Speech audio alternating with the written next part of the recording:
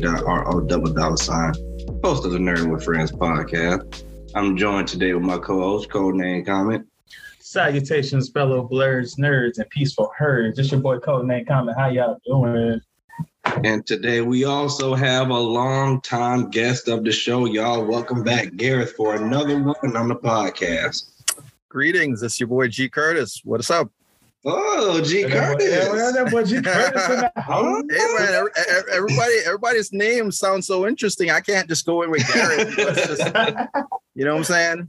All right, G Kurt going. I ain't mad at you. I'm a hey, best believe that's you gonna see that on the cover art. So we cover a lot of topics on the show, ranging from movies, music, anime. But when we got G Curtis on, that we got to talk about Marvel and DC. And today we've got a little bit of a versus going on here. We're going to be talking about all the stuff that Marvel debuted at San Diego Comic-Con.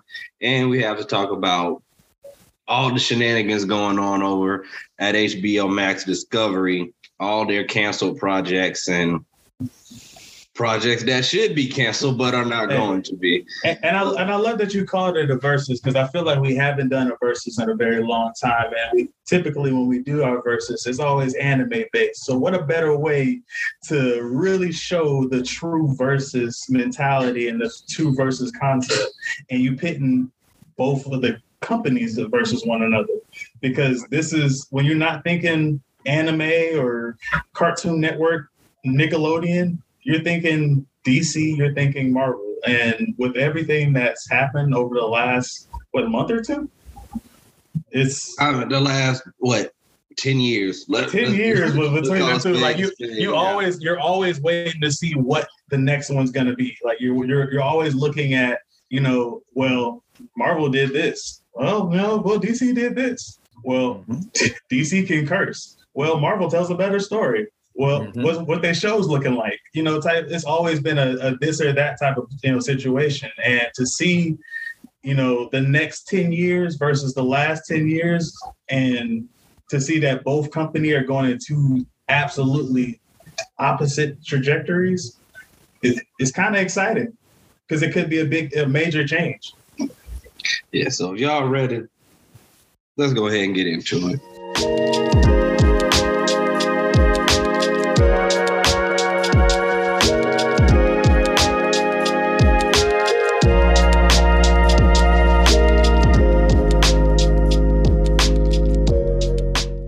Let's start off with the list of things that Marvel's got going on. Marvel's got a lot of good stuff going on. If you're a Marvel fan, you should be very happy right now, because we even have to separate this list into animated and live action.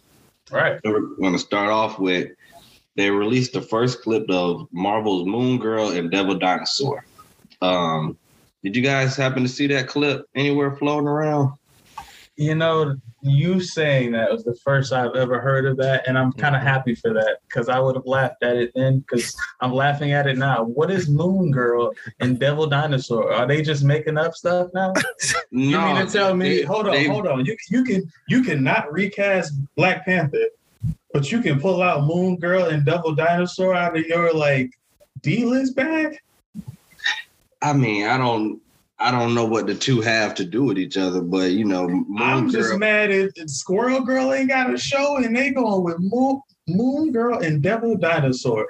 I mean, it's a bit of some diversity. Cloak and Dagger are pissed off right now that they got canceled for this. I know, right? And I actually like Cloak and Dagger. I thought they deserved more seasons. It was a good show. It was a good show. You can't compare a live action Cloak and Dagger to this animated fun show.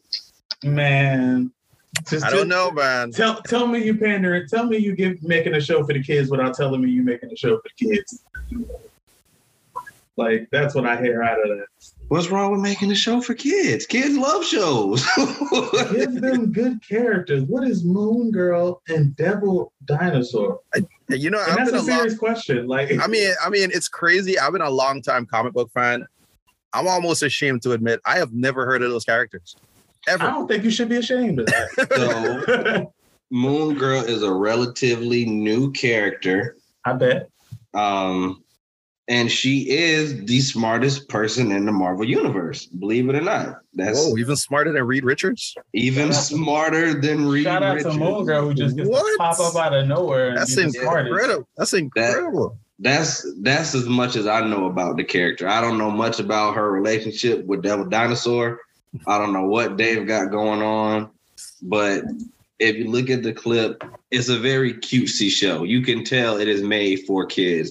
This feels way more like a Disney show than a Marvel show. That's what I'm saying. It looks like Chalk Zone, which I mean, shout out to that, because it does have a good, like, the animation looks like it's going to be cool. Like, I like the style.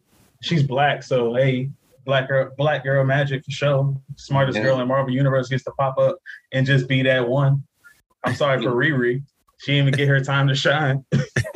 Well, we're going to get to Riri later in this list, but, you know, I think it's a good play, and Marvel does do a great job with its D-listers. You know, that's kind of what they had to work with for a while. They didn't have the heavy hitters like X-Men and Spider-Man, and you see what they were able to do without them, you know. Let's give Iron Man some love, Captain America.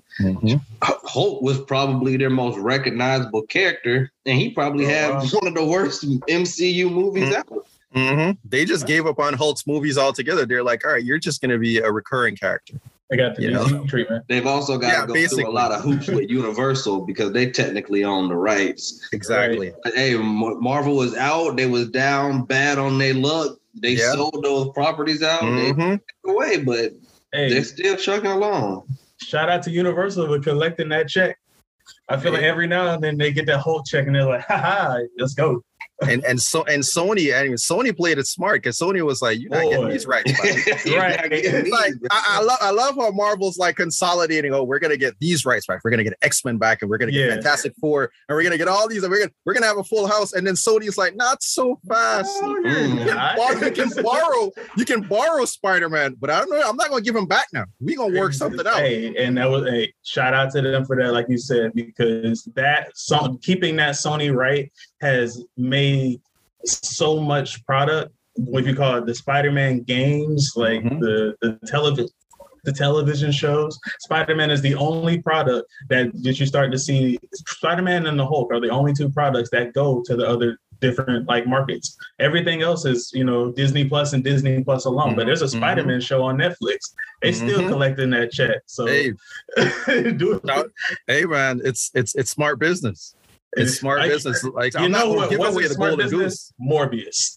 Oh.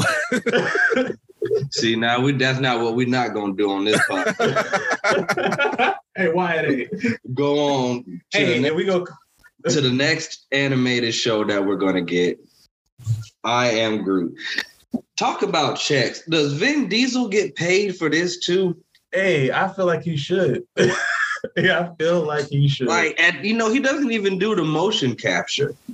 He just goes in there and I Am Groot it, and then they change the voice. Because we still working with Baby Groot here for the first 5 episodes at least. I believe it's a 10-part. They're gonna break it up into 10-episode series. I believe they're breaking it up into 2 parts. And who doesn't love Baby Groot? Right. Love Baby Groot. Talk about making some money. Like, as much as the MCU, the timeline is continuing, we've had teenage Groot. Apparently now by the next Guardians movie, he's going to be back to full-blown Groot. Yeah. But they still find a way to come back to Baby Groot because he makes the money. He's cute. And he's so cute. It's smart. And you're right. He's absolutely adorable. And this is a good way to just push the Marvel universe forward in a Charlie Chaplin style way. Like, there doesn't have to be a single person that talks in this other than saying I am Groot. Like, it's just a good business move. And like you said, like, who doesn't, why not make a show for the kids? And now you're sticking to a show that kids have grown to know and love. Yeah, I think we're going to see a little bit of Rocket in there. Another character we're going to talk about later.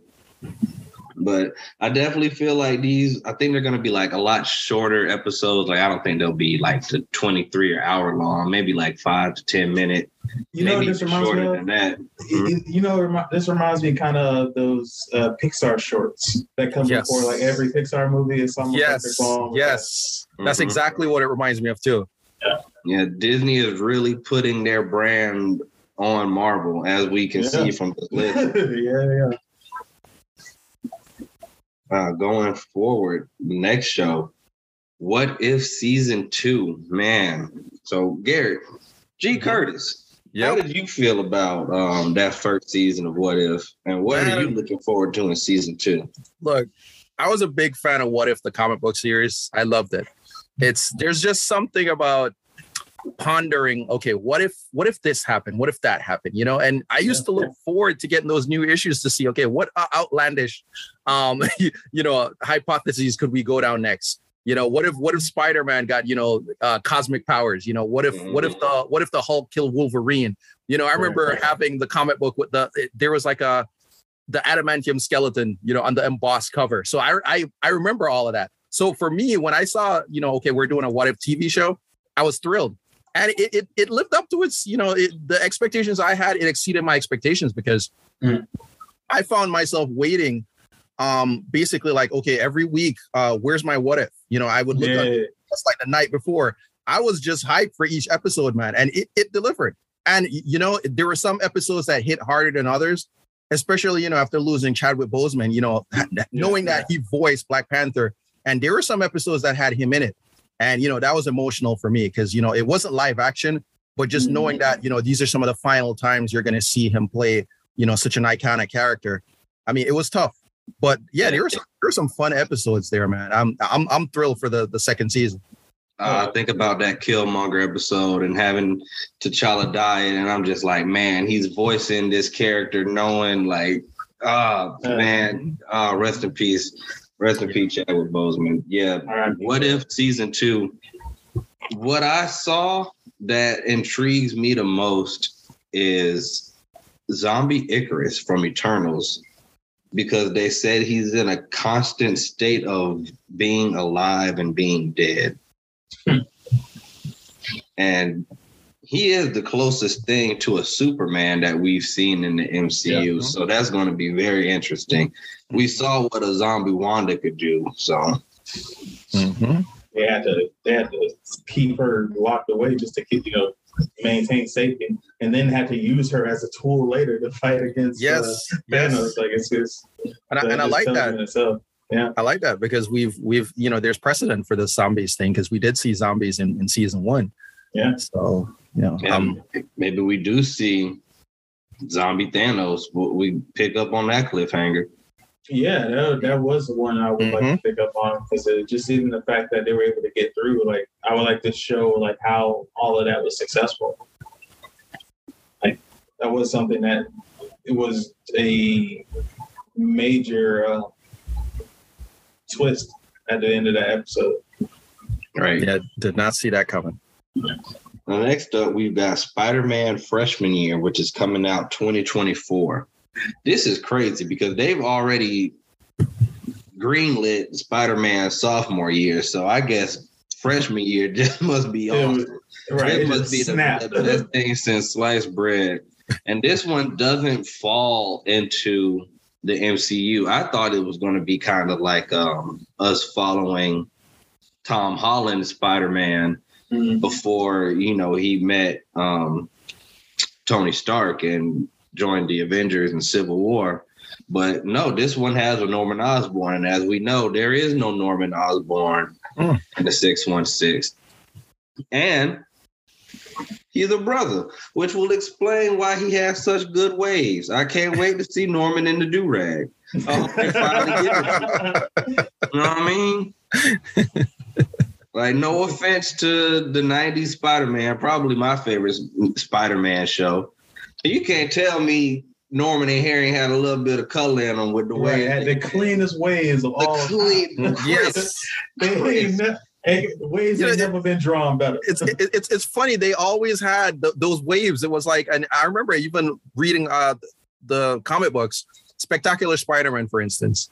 Yeah. It would always be drawn with these crazy waves. It was a family thing because Norman had it, Harry had it, you know, and I was like, sudden, you know, y'all got a little flavor there. The drip. Crispy out here.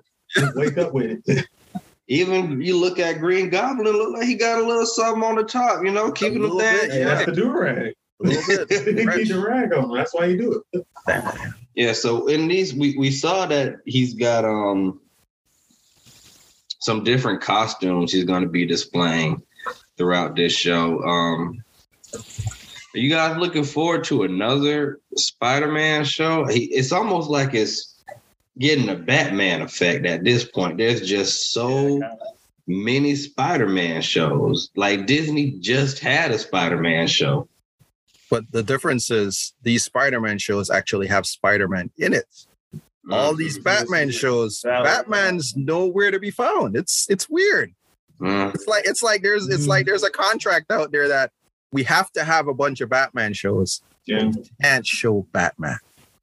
It's like, okay, we can show all his supporting cast, but no actual. We can even take his supporting villains. Yes. From elsewhere. or we can show Bruce Wayne when he's like really, really young, but that's it. Grow up to the point where he probably should have been Batman a long time ago. But not yet. Yeah, it's just, you know, I don't know what that's all about, but I've noticed it, and I just think it's funny because they keep announcing these projects that have to do with Batman, and Batman's not in it. It's like, okay, it's getting a little ridiculous now. The closest thing we had to Batman in the show like that was Titans. Yes. That ain't Batman. That's a very not the Batman we wanted or needed. It's certainly not the Batman we deserve. I'm more like a young Alfred. Right. I'm like the first time I saw Batman, I'm like, it's Alfred taking the mantle. Like, why? Is this really Bruce Wayne? I'm like, I don't know. In Gotham. Why does he have a British accent? I'm like, this is weird. I mean, but on to something good. X-Men 97, baby. They're bringing it back. Bringing it back. Yes. They're bringing it back. Man, I love that show. Like, just to talk about like one of the classic shows that we like legitimately grew up with, and to have it coming back to this day and age, like to me, it's I've always said like when the 90s babies was taking over the world, things are gonna be great because we're big on like reminiscence and bringing things back. And we ain't been great at everything, but bringing back X-Men 97, that's a 90s baby thing for sure. Mm-hmm. Yeah, they're definitely pandering us. These people are older. They got jobs. Mm-hmm. Life's crazy for them. They want some good memories. We'll give you some good memories. They need remember this right now. Remembers. I'm looking forward to it. I can't wait. I have fond memories of that show. You know, it's like it brings you back to your childhood. You know, I remember coming home from school, you know, firing up the TV. You know, it was like a ritual. So yeah, it's definitely gonna bring back some memories for sure. And I can't wait.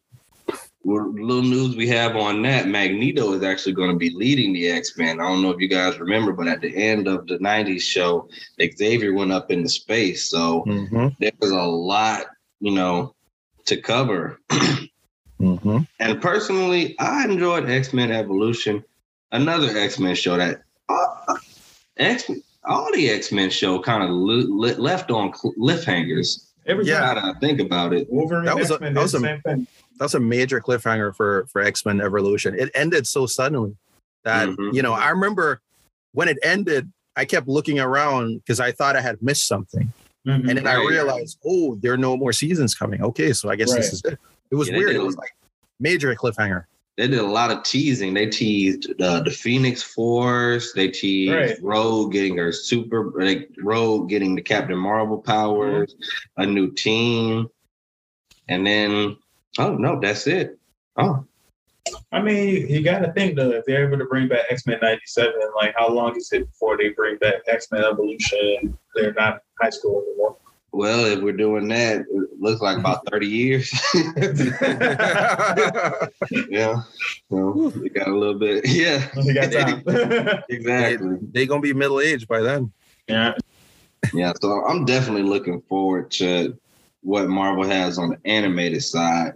But let's talk about putting butts in seats here over on to the MCU with the Ant-Man and the Wasp trailer that they debuted, which was later on leaked. And it's like, at this point, Marvel, just put it out. We've already seen you have it. A YouTube, like, we know what's going on. Come on, man. What you doing? And I think definitely the highlight of this is John Majors as Kang. I'm more excited for Kang than I was for Thanos. Just because ever since Loki, we really got this real strong feel of the power he has. It's not like Thanos out in space. When is he coming?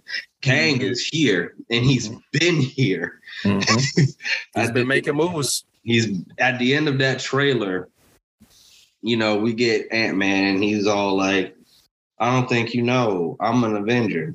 And Kang's like, "An Avenger? Have I killed you before?" Thanos wanted to wipe out half. Like, this dude, he's killed so many people he can't remember if and when he did it. And I will say, it's a very interesting route. The Ant-Man movies, which usually seem so lighthearted and funny, seems to take a very serious turn here, which brings me to another Marvel property in Thor, which started off very serious and then took a very comedic turn. So, what do you guys think about that? Do you think Ant-Man is going to be serious? Because we got to think what separates this movie from the other ones is that we have to think his daughter is going to be in action somehow. We've almost confirmed that she's going to be Stature. So now all these threats, it's not about just him having his life on the line. It's, his daughter and Wasp too. What if you think about, him as a person, like his entire kind of thing, like his whole demeanor changes when it comes to protecting people that he loves and cares about. So having them in the midst of it all, when you're dealing with probably the darkest Marvel villain we're going to see for a minute, I mean, he has to kind of take things serious now. So to even change the mentality, like you said, all the other movies being a lot more lighthearted, like you kind of have to go that direction. I think with Thor, it's his situation is a little bit different. So I think his is a matter more of acceptance. With Ant-Man, it's time to be real. Like at this point, like you are probably the first person who's going to gain any sense of interaction with the villain and actually be able to report on it. Because it's like Loki knew, but Loki's still in jail. And it's not like the Loki that they know is going to be, it's not even the same one.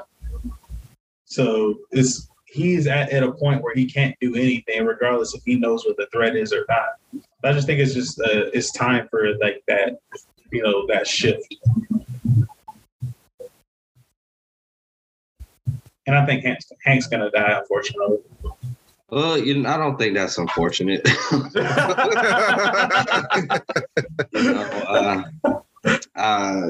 It is what it is with Hank. I'm not a big Hank fan in the comics. I'm not a big Hank fan in the movies. Not a big cartoons. Yeah, not a big fan of Mr. Pym. Yeah. If anybody's got to go, it's probably going to be Hank. Well deserved.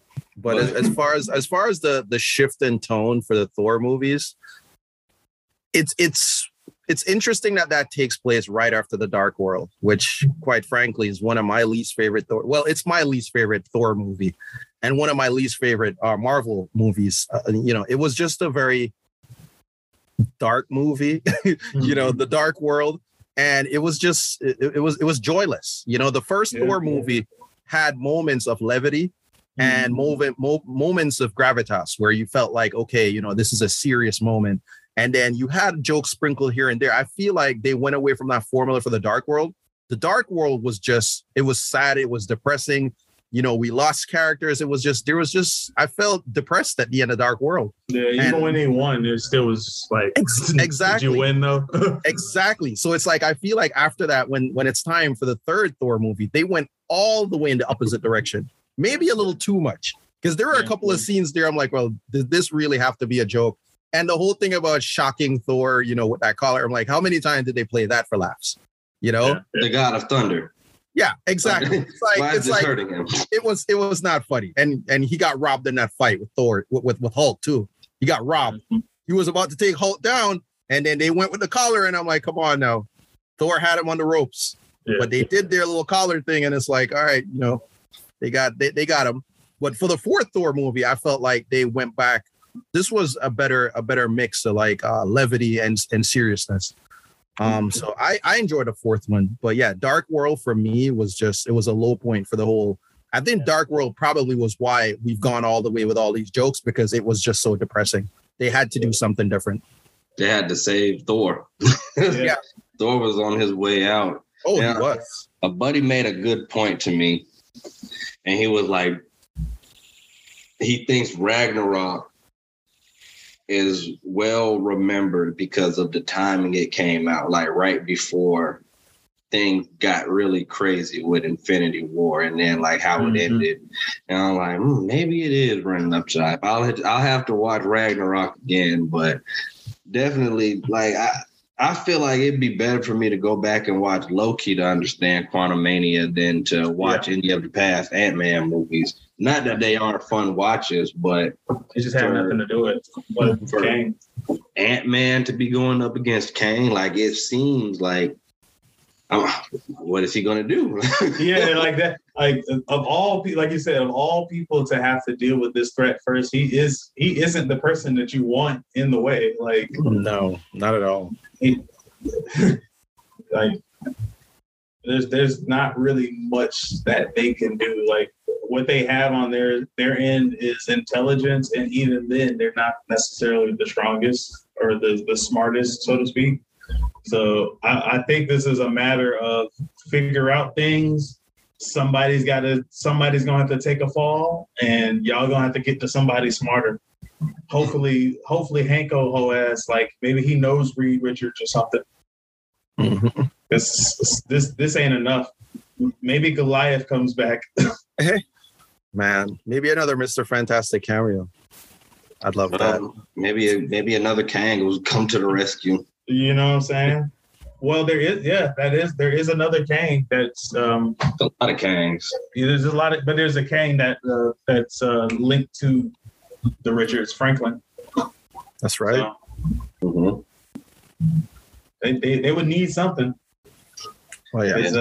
The Pims and the Scott Langs and the Wasp and the Ant-Mans of the world, they just not big enough. No pun intended.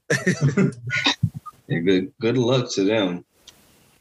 You know, they're going to need a good lawyer. Luckily, the next property we're talking about's got two great ones. That's She-Hulk. Something I wasn't too excited about, but now that I'm seeing Daredevil's going to be in it, they got the new trailer. And I just think with the trailer release, it's answering a lot more questions and kind of fleshing out like what type of show we're going to get on the outside. It looks like it's going to be like an Ally McBeal, something very 90s with a little flair to it. But I do think it's going to do a lot for the MCU going forward.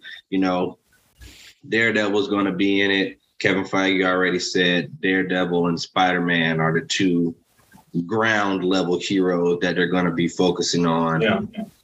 You see Emil Blonsky, the Abomination. That's more than likely going to lead into a Thunderbolts movie, tying into the lady we met in Falcon and Winter Soldier. Elaine. I always forget her name. Julia Louis. Julia Louis Dreyfus. Yeah, her character. Is it Valentina? I think it's Valentina. Whatever. Y'all know the lady, the one that goes around recruiting, the one that made that found that told not Scarlet Witch, Black Widow's sister that Hawkeye killed her. She also showed up. Her, you know, something's gonna happen there. I think they found John Walker. Got him in the suit. And we're gonna see more of Professor Hulk, and maybe we figure out how he became Professor Hulk. He definitely seems a lot more in charge of the Hulk, like more than even when he was just Professor Hulk. Like it seems like he can go to Professor Hulk if he wants to. He can go down. He can let Hulk take over, and like it not be a thing where he loses control. Like he seems like way more in control of the Hulk than we've ever seen him. So if they ever do go with that World War Hulk story, it's great to see him at this point and to see him maybe even get to that point where he's able to like, you know, get sent away. Like maybe that happens in this show. That would be a great way to kind of get him out of there and lean on something else, because there's other shows like, you know, like parts of the Marvel universe coming, and I don't think that the Hulk was a part of it, at least for the most part. Like the things that are like they're leaning into, like Secret Invasion and all that. I don't believe the Hulk was a part of that kind of stuff. So I think with what they're doing with this series and them kind of including him at all, it just opens up a lot for him as well. Maybe they even bring back old characters other than Jamil, because you know didn't the leader, wasn't he in that same movie? Leader was in that movie. He's somewhere locked up right now too. They explain what happened to him in like one of the comics they released in between. Mm. But she seems to be maybe a better Hulk than Hulk. And I did sense a bit jealousy that Bruce had in that she might be better than him. And this might be a passing of the guard, you know? Yeah. We already said they can't do much with Hulk. Maybe they kill him off here. I don't think they kill him. Or maybe something happens, because we saw I feel like they're gonna send him to the moon or something. In Shang-Chi, he was. I don't know if we're ever going to get Crazy Hulk back again. But I mean, if you can get like a reform, World War Hulk wasn't necessarily Crazy Hulk. It was like a reform Hulk, but it was a Hulk on a vengeance. You can still create that with this Hulk, especially if he's at this point. I don't think they would have a reason to send Professor Hulk into space, though. He's not a threat. No, but I don't think it'd be initially just thinking of like how the writing could be. Fury's out in space. What if they say, oh, yeah, you're going to Sword? Because a lot of people because if you think about it right now, if they lean onto the Secret Invasion eventually, if you say that there's random scrolls positioned wherever, and now we're getting to more ground level type of situations, you need to kind of take away some of your bigger threats on a scroll type of situation. So let's say in the same way that Hydra was taking over S.H.I.E.L.D., what if you have, you know, him working alongside her to try to prepare her for something they'll be able to take over, because he has a mission that's going to lead him to Sword, or so he thinks. On the way to Sword, his ship blows up. And this is all stuff that could be told like in the midst of like background information, like, because though we've seen him in the trailers, that doesn't necessarily mean that he's going to be in every episode. He could be in 2 episodes. He could be in 1, and then he'd be gone for the rest of the series. And then we hear a telegram. We hear like a report on the news about how his ship blew up. And now you got to question, well, shit, did they plan it? Did they not? Is he dead? Is he not? Because like I said, he don't have to be in the whole series. We only saw one trailer. I could see that. It's just transition. And you don't have to pay them for a little bit. If they gotta be bringing all these new actors, bringing all these new characters, you gotta pay new people. Having people away, but also saying that, you know, he's no longer with us. Like, I don't see Chris Evans coming back for any reason. I don't see Robert Downey coming back for maybe another 5 years or so. Mm-hmm. But that doesn't mean that they can't. Especially with the way that they're doing things now. Like, who's to say that they don't take away all of our main 6 Avengers and then give us a opposite form of them in another universe to have to fight against? You know what I mean? This sounds like a what if episode. Season 2. Right. Coming soon. Yeah, so I'm also curious to see how she, did the transfusion. I think the clip's online, but I figured I've ingested enough spoilers and trailers for that to just kind of see it all unfold. And I'm looking forward to it. It's what do y'all think about like a fun ride. I think it'll be a fun ride. What do y'all think about like the MCU New York kind of division? Because doesn't it kind of seem like they're starting to adopt that now? Like you have these more street level characters. You had, She-Hulk, who has a day job. She got to work. You got Spider-Man, who's now unknown, so he has to kind of keep a low profile. You have Daredevil and Echo, who was just released. What do y'all think? Do y'all think that's going to be like a whole different like subdivision where you just start to see all of these characters meet up in different points and stuff like that? Hell, isn't Moon Knight, I believe, was in New York for a certain point. Do y'all think that's a direction that they're trying to like build in a way? I actually like it. And I'll tell you why. Spider-Man, for instance, when Spider-Man first came out, this newest one, I always thought this guy is way too connected, way too powerful at such an early stage in his career. It's like, think about the Spider-Man that we're used to from the comic books. He's Spider-Man because he's been through some stuff, right? This Spider-Man, I'm best friends with Tony Stark. I've got this high-tech armor. It's just, it's ridiculous. You know what I'm saying? It's like, think of the threats that Spider-Man really used to deal with when he first came out. Man, in every threat, it's almost like he's got an advantage, right? Yeah. No Way Home was the only time I saw him go up against someone where he didn't have that advantage. So now that all that has been stripped away, he's more like a street level superhero. Mm-hmm. He's more like a friendly neighborhood Spider-Man than he's ever been. So I like it. And, the whole Daredevil thing, I'm happy that they're bringing Daredevil back. I think it could be interesting to show that, okay, there are threats here that these superheroes can handle. And then when we've got, the intergalactic threats, we call them the big guns. Yeah. So I think it could be, it's an interesting way of storytelling, but I think it will work. Yeah, and it's a lot easier to tell stories that way. I don't think She-Hulk. I think She-Hulk is in LA. Okay. So, all right, so even cool. West Coast Avengers. West Coast Avengers, there you go. But even with that, like I think Stature's over there too. Who else? Stature. Ant-Man. Okay, so Ant-Man and them. So I think they're over on the West Coast too. And then to not have that same connection to big companies like Shield and Sword, where you can be called upon at a moment's notice. It's like, if some shit is going on, you may not know that it's happening to somebody else unless you see it on the news. And even if you know that it's happening, it doesn't necessarily mean, like, they don't have a Tony Stark where they can be like, hey, bro, you got the ship, let's go. Like, that separates the way, and it makes it more... With the way that they've been doing things lately, like, you can't continue to drop these like $100 billion projects or $100 million products and then hoping they're going to continue to succeed the same way. Like, the way that we continue, consume content is a little bit different. When you got more street level superheroes, you can do stuff like the CW did and show more of a world building type of aspect with these like low, like not even low level, but like street level characters. Like you said, Daredevil's show is the first one that we're going to get 18 episodes of. So that just shows you in itself, okay, they're going to start to branch out a little bit more. Like, you get all of the stories that you probably had like in like ready and tucked away, like during the COVID era. Get all of those out first. And then now you can start to transition slowly into like long form content.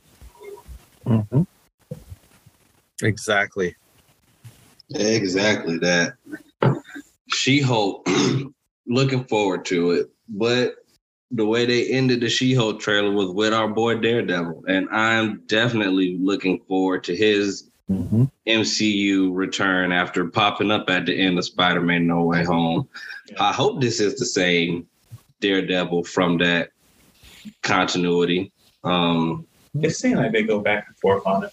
That is the question. I still haven't gotten like a straight up answer on that, whether it's the same Daredevil from the Netflix series or is this different? Because whenever you bring back the same actor who played a character, and it's the same character. So you're almost like, okay, is this a different version of Daredevil, or are we picking up where we left off on the Netflix shows? And funny enough, I feel like that question has come up a lot. I still haven't gotten like a definitive answer on that. I'm not quite sure.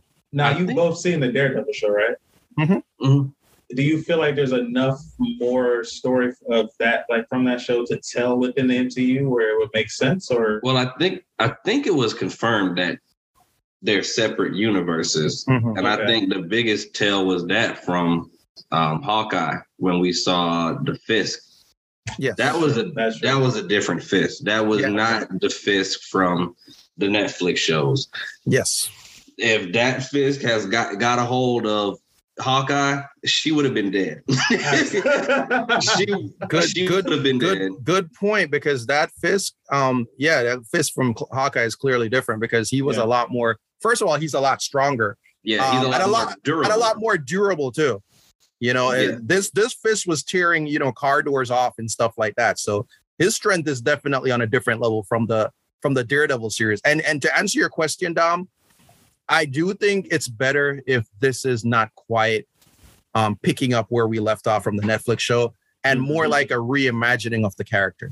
Okay. And they could tell the story. We don't have to go all the way back, because it can work to your advantage, because we all know what Daredevil's origin looks like. So now you don't have to waste time going back to that. It's a new character, but you just kind of reference, okay, Daredevil, he has history with Fisk, and you kind of know what it is. But I'm actually more encouraged that they're not picking up where that show left off, because I don't know how everyone felt about the last season of Daredevil. I personally didn't like it very much. I felt like there was a spark that was lost between the first and second season, and the third one, it didn't really do it. It just didn't hit the same. It just didn't hit the same. It didn't hit the same notes. So I'm excited that we've got something new, and we don't have to deal with that baggage. We just kind of jump right in. We already know who these characters are. We don't have to waste time building everything up. Not a whole lot of exposition. We just jump right into the action. That's what I want to see. I think they switched showrunners at some point, because I remember something I was really looking forward to in season 2 of Daredevil from season 1 was Stone. We saw Stick talking to him at the end of the episode. He was introduced in, and then we just never saw him again after that. I think it might have been implied that he died whenever the Hand was doing their stuff. Yeah. But I think now we're going to see a new Hand. We might see a new Stick and a new Stone. Hopefully they bring back the actors, because I think that was the best part. One of the best parts of Daredevil was the casting. All the actors nailed their roles. You talk about Elektra, Foggy, Karen. Everybody was great. Yeah. I'd like to see, if any of those characters come back, or will be introduced to some new actors, or just new characters in general. Jon Favreau might come back as Foggy from his days with Affleck. We never know. Right. I mean, he got to be happy right now. That would be kind of hard, because it's like, Happy Hogan. It's like, okay, who is this guy? It's Happy Hogan, right? Don't you recognize it? No, I'm Foggy now. Foggy. No, you're happy. You're happy. You look very familiar. You look like somebody I know. You might just say, I get that a lot. And just start moving forward. No. Another defender of the night. Mahershala Ali's Blade gets a 2023 release date. We got a very, very, very, very brief preview of his voice at the end of Eternals. But that's all we've gotten. I don't think we've seen what his Blade is going to look like. But with the multiverse open, I hope there's some way to bring in, Wesley Snipes. If not a Blade from another universe, but something, make him be a part of this, because Blade did. So if Blade did not happen, we would not have the MCU. I went back and watched Blade the other day. That movie still holds up. It has a little bit of everything, and it's not I thought growing up, you get older and you go back and watch shows, and you literally usually the first thing that is an issue is the dialogue, the script. It's not that bad. It's it's not over the top. It's not like it could be darker, but I feel like they give it enough of a rated R and they let Wesley be Wesley. So I don't know if I would. I think I'd rather him come back as Whistler and just pay homage to that. But yeah, you got to include Wesley in some way. Like, you can't have him do all of that for the MCU. Like you said, he's the reason why there is an MCU today. Like, you cannot pay homage to that in some kind of way. Like, come on, Disney, do that man a service. I agree, and I think it should be as a character. I don't necessarily want a cameo. You know, let him do. You know, let him have a part. You know, something because he's done so much for that franchise. Honestly, without Wesley, I don't think we'd even be looking at Blade as, you know, something that we want to create like a, you know, like a franchise around. Right. So, you know, because I think part of the reason why this new project, you know, got life is because we've seen it done and we know it's possible. And Wesley, you know, was a big part of that. So I hope they bring him back, you know. Yeah, the third movie had its problems. Yeah. But, you know, different management. Hopefully something like that doesn't happen again. Yeah. But who do you guys think would be a good first villain for this new Blade? I still would go with Frost. I would still start it with Frost, but I would make this Frost a lot worse. I would kind of up the ante a little bit, and I would probably give him more than just vampires to deal with. Give the vampire hunter more than vampires to deal with? Absolutely. Like, they have familiars. Give him more of a, like, make his situation more than just vampires, not because it's what he's used to dealing with, but more because it's the situation at the time. Like, make it so that him going to, you know, Dane Whitman at the end of that, you know, the Eternals, make it make sense. Make it where it's like, oh, he's hunting for something. I feel like they've been leading into vampires. If you watch some of the other shows and movies, they've been mentioning vampires. That's true. A lot more than they should. This nigga's definitely fighting some vampires. Yeah. No, he definitely got to be fighting vampires. For his first outing, he's definitely dealing with vampires. But I would like it to be like he's been dealing with vampires, and vampires are so tired of dealing with them that they need some help. Which will force him to need some help. Yeah, they call in reinforcements. You know what I'm saying? It could be anything. It could be werewolves. Mm-hmm. You know, I think Mahershala Ali is going to kill this role. But absolutely, now that the multiverse is open, I am upset that, you know, well, maybe he'll come back and play Cottonmouth. Because he was the best part of season 1 of Luke Cage to me. So is Luke Cage coming back? That's the question. It's like, you know, Luke Cage coming back. I mean, I would, bro. It's that's one Netflix show that ended, and the way how it ended, I definitely wanted more. Like that second season, I mean, I loved it. I loved every second of it. And then when it ended, and then all of a sudden, Netflix started, you know, dropping the axe and everything, axe and stuff. And then at the time, I wasn't tripping because I'm like, well, you know, all these shows are gonna come back on Disney Plus, right? So I wasn't even sweating it. But then Disney Plus has been up for a while, and I'm like, okay, I'm not really, you know, I don't really now. I'm not as optimistic about them coming back as I was originally. But man, would I really love to see, you know, what happens next? Because that also ended on a huge cliffhanger. You know, and they've been loud about like bringing back Jessica Jones. They're loud about bringing back Daredevil, but they haven't really said anything about the other two. Even Punisher. They were loud about. I think it's just Iron Fist. Iron Fist is like, you know what I'm saying, but the world is questioning. Hey, bro, what about Luke Cage? I know you can. I know you can. Aluminum Fingers isn't coming back. Aluminum Fingers is absolutely not coming back. They're going to replace him like a mofo.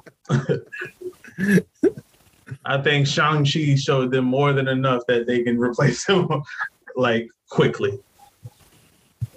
I'm looking forward to this. Secret Invasion coming to Disney Plus. I'm so confused about how they're going to do this. With the Skrulls not being evil. So do we have to deal with like some rogue scrolls here? Exactly. I said like it can always just be a rogue group of scrolls. Exactly, because they can't all be benevolent. Exactly. Like it's a major race. There you go. Yeah, but what would be the trigger to make them want to try to take over this planet? Think about it. Like the last scrolls went to Earth to escape the Kree. Who's to say that there weren't another group of scrolls that felt like, yeah, we can escape the Kree, but these humans are kind of fucking up shit. They're gonna do the same thing we did. Let's just go ahead and take them instead, and not have to worry about the Kree anymore at all. Mm-hmm. And now they start to see, oh, there's heroes here, so we can be even stronger. Let's take them as well and take over. Like, I just feel like the way that they treat things and the way they treat villains, it's always like a villain who has a reason for the things that they do. And what better reason than fear to take over an inferior race? Exactly. I mean, that sounds terrible. But it's true, because think about it. If you're an alien race and you're trying to take over a planet, what better way than to infiltrate? Exactly. And what I would do is identify the most influential people on Earth, kidnap them, replace them with a version, and then this version does whatever you want. Right. Think about it. It's like you'd be able to take over if you were able to get everyone influential, the most powerful people on Earth, kidnap them, replace them with a version. Nobody knows that this is actually an imposter, and that person does exactly what you want. You'd be able to take over the planet in no time. I think G. Curtis is the scroll and he's replaced Gary. Right. Because he sounded too sure in that play.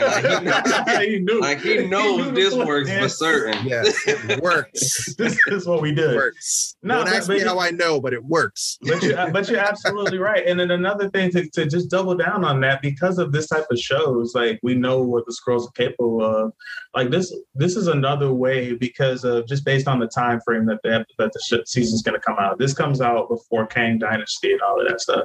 So you can introduce a lot of other characters in the form of a scroll and then bring them in another format when you bring in Kang Dynasty or Secret Wars. Like you have so much of this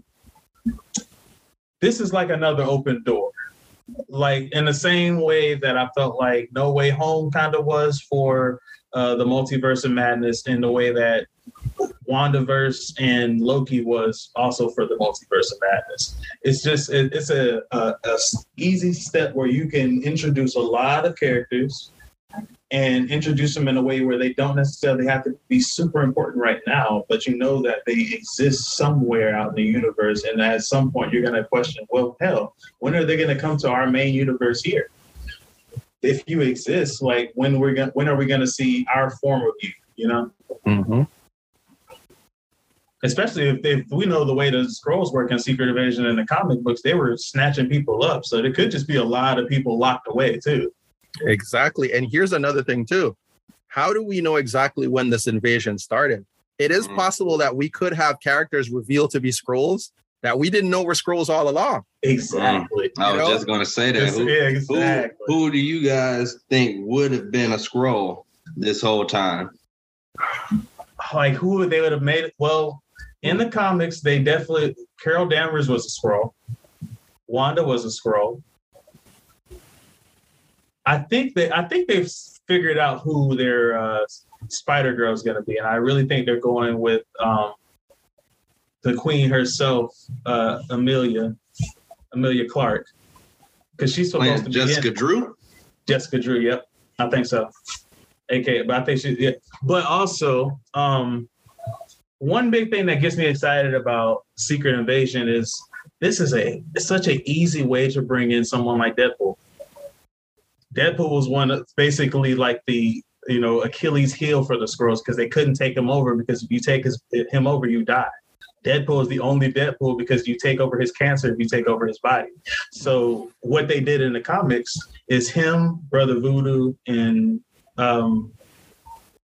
Doctor Strange had to go and attack the Skrull Queen. And when they went to do that, that's what helped them release all of the old heroes. So I just really look forward to knowing that Deadpool 3 is coming soon. And like the big question is, well, dang, what is he going to do now? Now we know. you know, this is just an easy, you know, it's another layup for them. And it's like, you can kind of release that movie when you're looking for your Hail Mary. Because that's what Deadpool is. So like, it's, to me, like, this just try to opens the door for a lot of different things within the MCU.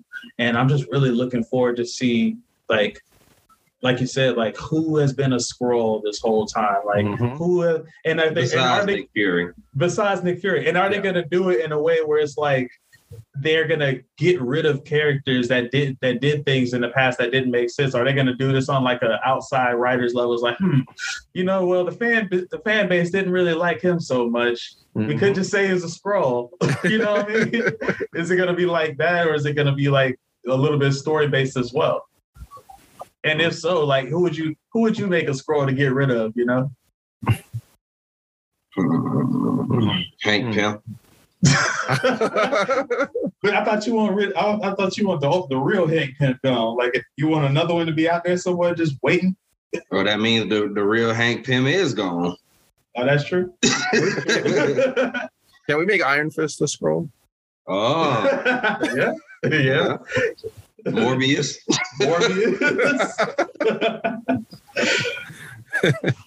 And Iron Man 3, that was just a whole Skrull dream. Just a bunch of Skrulls.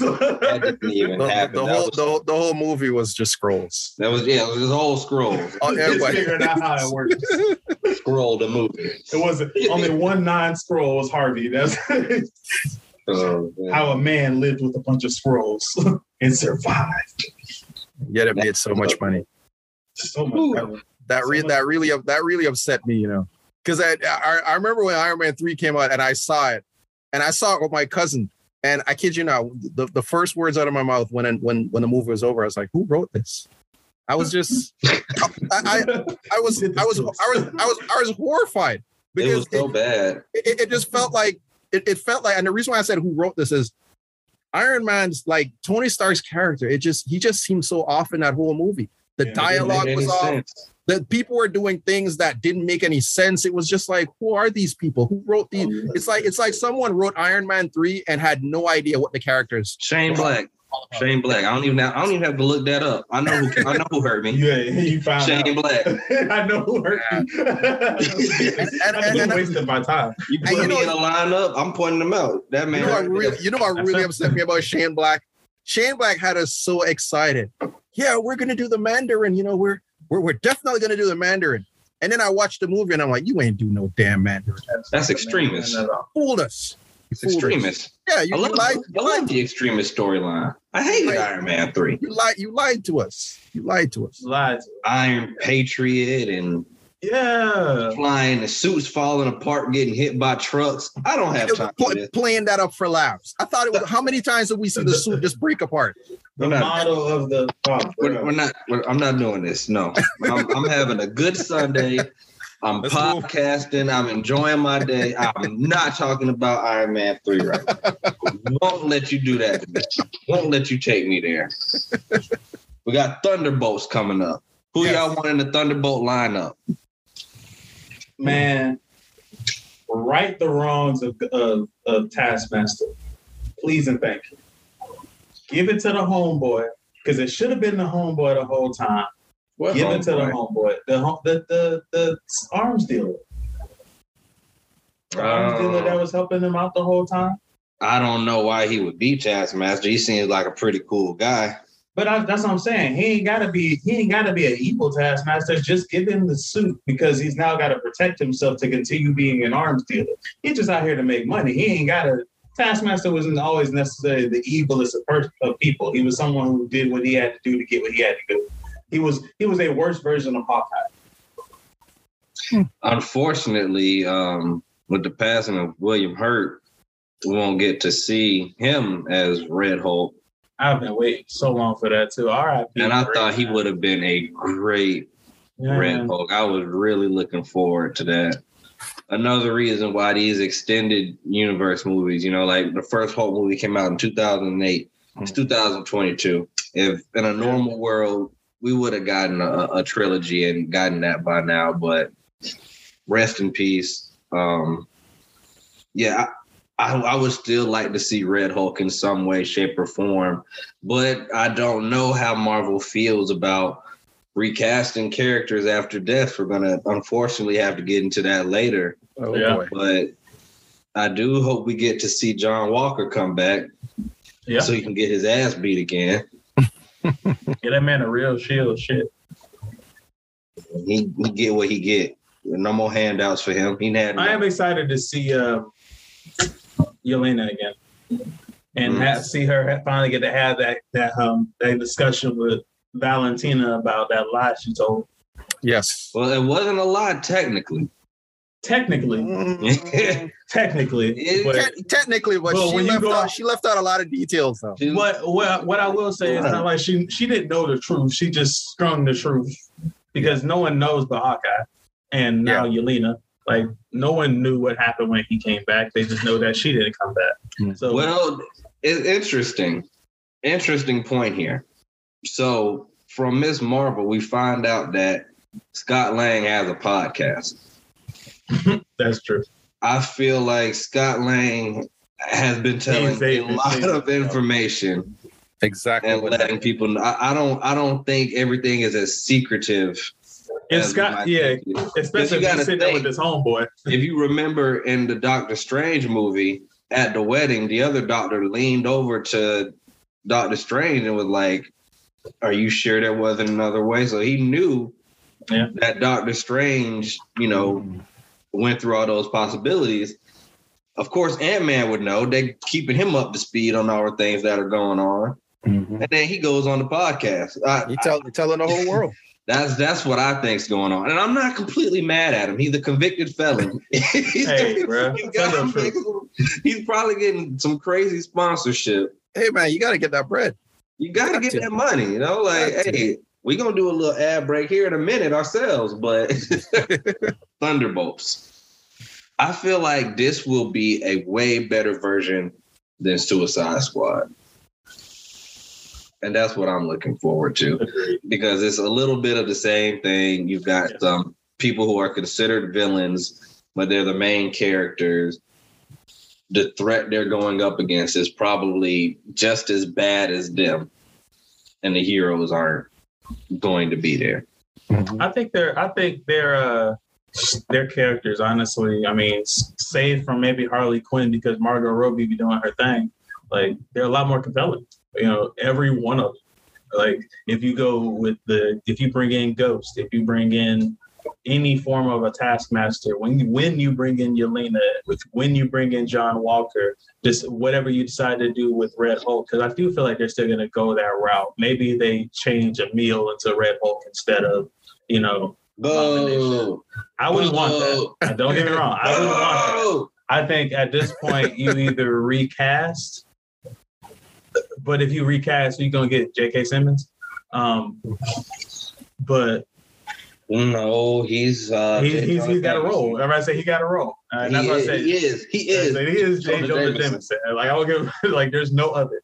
But yeah, I mean, unless you recast, like what can you really do? And I guess if you think about recasting, if you find someone who looks like a younger version of William Hurt, and you take him taking the Hulk serum help rejuvenate his body type of deal, then maybe you can go that route. But if one thing is going to be an immediate issue with the fan base is if you recasted him, why wouldn't you recast T'Challa? Hey, we're gonna get there. It's an argument that you would be creating by doing that. So it's really up to it's like a business decision at this point, what you decide to do with that, because you don't have to make Red Hulk. You don't. We want Red Hulk, but you don't necessarily have to make him. I just think it's like me and Beta Ray Bill. There's some things that you just can't do anymore. I don't know if that's one that they can continue to do unless they change it up all together. It just makes some brand new Red Hulk do. Speaking of all this Hulk and John Walker, we've got Captain America: New World Order. Captain America: New World Order, the first Marvel movie helmed with a black man in the starring role that wasn't Chadwick Boseman. Yeah. Am I wrong on that? MCU wise, it's just been Black Panther, right? Yeah. Yeah. Yeah. Because somebody we've left off this list for San Diego Comic-Con, I'll just give him a little shout out here, is War Machine. And, you know, we've been promised an Iron Wars. And they said nothing about it. They said, hey, it's still coming in a tweet. They tweeted, hey, it's still coming. Like, don't worry about it. But yeah, I feel like this is the biggest thing. Like, it's a Captain America movie, fine and dandy. But look who's the star. Look what's, you know, around it. And I don't know if Bucky's going to be in it. I hope we see him. But I feel like this movie has to tackle probably my least favorite part about the Falcon and Winter Soldier. And that's Agent Carter and her turn to the dark side. Yeah. I just, who's left for him to fight, you know? Well, the Serpent Society is what they teased as a Captain America movie a few years ago, but you know, he's got villains. Like you got to think. We think about these; they're not really just Captain America villains; they're just Marvel villains. Yeah, you know, Red Skull could pop back up. What a symbol that is! The Black Captain America fighting a Nazi. Any other super soldiers out there? You know what I'm saying? As you know, it might be. You know, like a dark version of Steve. Yeah, I don't think you go that route yet. Well, yeah. I think you hold back maybe 2 movies at least to decide whether. With New World Order, I think about, you know, like the Serpent Society, some people trying to take over, but that also harkens to Hydra. You know, it does. Yeah, like they're still there. We haven't heard much of Hydra lately in the MCU. We know they're still out there. They're still a problem. I mean, I don't know if this has been absolutely confirmed, but they've been talking a whole lot about Jim Carrey playing MODOK. Maybe AIM is coming back, you know? MODOK is supposed to appear in Quantumania. There you go. And it's not going to be like the big head. It's going to be him before that, right? No, it's just like he's going to be more of like a, God damn it. What was the dude who made the algorithm? That guy. It's not Zemo. Oh. Armin Zola. Oh, yeah, right. I think it's going to be close to like an Armin Zola type thing. Like he's going to be more computerized and not the organic giant head. Cool. I wasn't looking forward to Big Head. MODOK's a good show though. If you check it out on Hulu. That's a good show. Is that the Patton Oswalt show? Oh, okay. Yeah. It's pretty funny. Yeah, I found out when my cousin had it on, and I just ended up walking home, like coming home one day, and I opened the door, and I heard like 3 jokes. I was like, "That's fun." Yeah. Don't take it too seriously, but it's fun. Yeah, it's fun. Yeah. We also got Guardian of the Galaxy 3 coming out. We already talked about Grown Up Groot, but some other characters we're going to see. Adam Warlock finally popping up after him being cheesed at the end of Guardians of the Galaxy 2. And we've got the villain is what is his name? The High Evolutionary is popping up. And did you guys watch Peacemaker? Peacekeeper? Yeah. The black guy. What was his name? You guys remember? Oh yeah. The talking about. Yeah, I forgot his name. Yeah, he's playing the High Evolutionary. So there goes James Gunn. You know, he works with a group of people and he likes them and he keeps them around. He finds a place to put them. He finds a place for these people that he likes. Yeah. And I think, he's going to do a great job. This almost seems like it's going to be a Rocket-centric movie, but we also get Gamora popping up from the other timeline, and it looks like she's leading the Ravagers, and Peter's still trying to win her back, knowing that that's not the same woman. Hey man, that's Peter Quill. Yeah, he's just a big old fuck up. He just made all the mistakes. All the mistakes. Peter Quill for you. You know? But yeah, how do you guys feel about this third installment? Because James Gunn, we know he doesn't mind killing people. No, he doesn't mind. I feel like at the end of this, we're gonna get a death. It might be Mantis, or it might be Drax, maybe even Rocket. I was gonna say, I think it's gonna be Rocket. I think they are bound to break up, and there's going to be a new team moving forward. And I don't think Peter Quill, I don't think Groot's going to be on it. I think Drax might. I don't know what. I think Drax may stay. What does Drax really have to go back to? Vance is kind of the same situation, but I just think Adam Warlock will probably be the person to lead this team when it's all said and done. But I just feel like it feels like a retirement tour for some. G. Curtis, what do you think? Yeah, it definitely feels like we're gonna have to say goodbye to some characters, and I'm not ready for that yet. You know, I love this cast. I love the characters, and I'm honestly still processing Yondu.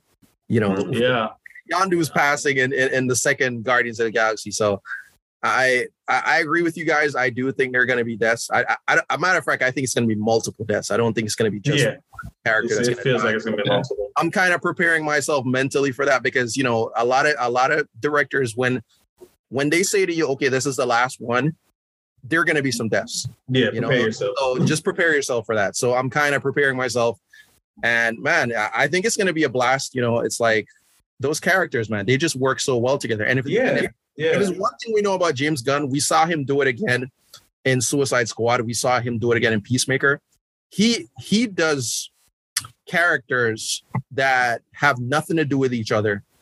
You wouldn't necessarily think they would work as a group, and yet they come together and it's just harmony. He does that better than just about anyone else I've ever seen. You know, a ragtag group of characters, you throw them together, you think, oh, this isn't a team. And then by the end of the movie, they're solid as a rock, you know? So it's like, I can't wait to see more of that dynamic with the characters that honestly, you know, if you look at these characters, they look like they shouldn't even be together. But man, boy, do they work. And I can't wait to have more adventures. But, you know, it's kind of sad that this is going to be the last one. And I'm not even going to speculate who's going to die. I just know characters are going to die. And I'm just going to try to prepare myself because I know it's going to hurt. Yeah, I don't even know if this will be the last Guardians movie. You know, like we might get a Guardians 4. I think it is one of the more successful franchises in the MCU belt, you know? Yeah. We got two Guardian movies before we got 2 Black Panther movies. I think we got 2 Guardians before we got 2 Spider-Man movies, you know? Yeah. So, and G. Curtis said it best, man. It's like, this is a cast that you fell in love with from the very beginning. It's not like, of all the casts, theirs has stood the test of time for the most part. You know, we lost Gamora, but we lost Gamora after 19 films, you know, and we lost Gamora in a way that she was brought back in a movie. Like, so we didn't fully lose her. Like, so their team has really been that family that they have been together, because we know, one thing we know about the Avengers is they go off and they do their own things. We call it Civil War. They fought against one another. Like, they haven't really had that moment of, you know, disbandment or, you know, neglect or anything. Like, they have been a family, you know, thick and thin since the very beginning. So it is gonna be sad knowing that even if somebody doesn't die, I don't see a way that this movie ends and someone doesn't die. It like you said, when we know that a director says it's the end, it's typically the end. Watch Suicide Squad. you know that he has no problem with killing someone. Watch Peacemaker, you know that he has no problem with killing someone. But one thing you also know, he's going to tease it. So we'll see likely everyone get pushed to the brink of death in this movie. And I feel like once we see it once, you just brace for impact because you know it's going to come. If there's ever been a sign, that's usually the first one. But I just feel like with them leaning into either Rocket or Peter, I just feel like somebody, like Kevin Hart said, somebody had to go. Somebody has to go. Well, what a horrible transition. Oof. Black Panther 2, Wakanda Forever. Love the trailer. Angela Bassett looks amazing. Yeah. Namor looks amazing. I will start with saying there's a theory out there that this movie takes place in the time with the blip in between Infinity War and Endgame. I appreciate that. I would love that. I would love that. If they just give us a little bit of time, and it would still make sense for T'Challa not being there and, him being mourned. And we saw what was it? Endgame. They were Okoye was talking about some disturbances, that they were having in the area. Let that be Namor and what he has going on. And then underwater. Maybe at the end of the movie, we see T'Challa comes back and, defeats Namor when he comes back. And then after that, they go to, save the world from Thanos. It's a little choppy. I'm not going to lie. It's a little choppy there. It doesn't look like he just got done fighting when he came out that portal in Endgame, but it would make sense because Namor is a notorious asshole and he probably wouldn't go help them anyway. I mean, and if they go this route, because you can always switch it up, like what if they're to say that, it wasn't T'Challa that beat Namor? What if, there's, for whatever reason, the sediment of the heart-shaped herb has gotten into the ocean and they buried Killmonger instead of dropping him and he's come back. And in one last fell swoop, he gives his life to protect the kingdom because there is no T'Challa, because maybe Shuri got blipped away. Like, I feel like there's a lot of ways that you could take this movie. I wouldn't be against them going that route. But I also wouldn't be against with them kind of bouncing around with the timeline of it too. But with them showing, I don't know, just in itself, like this, you could just tell this movie is gonna be heart-wrenching. Yeah. With the theme and the mood of the trailer in itself, like it just pulls you like immediately. Like you want to know what this movie is about, like what entails, like what's going to happen. And, knowing of course, the passing of Chadwick Boseman, like it gives you that question mark of what is the next step with Wakanda? Like, how do you move forward?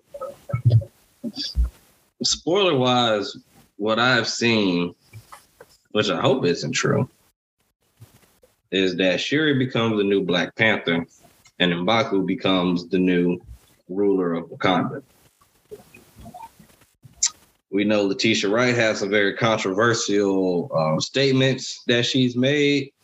Don't really want to get into that, but I feel like that would cause problems that DC is having with some star characters and not so, good spotlights. But I trust Ryan Coogler.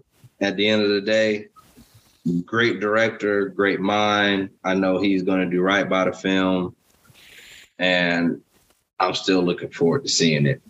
But another thing I did hear is that Dr. Doom is the one that kind of incited this whole fight between Namor and his people and Wakanda. That is exciting. That would be awesome, and it would lead us. And if Dr. Doom somehow makes an appearance, or even if he doesn't make an appearance and he's just referenced, then it kind of opens the door to Fantastic Four. Mm-hmm. So that would be interesting. But as far as the movie itself, I mean, the trailer was moving.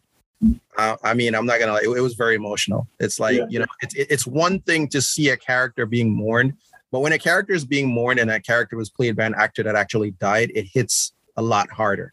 Mm-hmm. And, you know, seeing the mourning, it felt like, man, we're not just mourning T'Challa, we're mourning Chadwick Boseman. And that really hurts, because, you know, it's like we only got one Black Panther movie.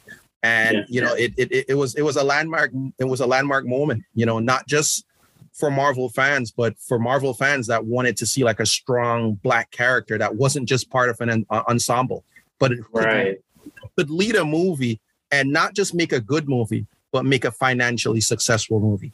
And we accomplished that. And then, you know, in the blink of an eye, he was gone. So, you know, this theory about all this taking place during the blip, I would like that, because then we wouldn't have that uncomfortable moment where if we're saying that T'Challa is dead, how did he die? You know, then it puts us in that awkward space where, okay, we've got to kill him in the movie. But if we do it and it's a blip, then it's he's still gone, but it softens the blow somewhat, and we can see him being mourned, but we don't have that uncomfortable thing where, are we going to kill him off camera, or are we going to show him demise?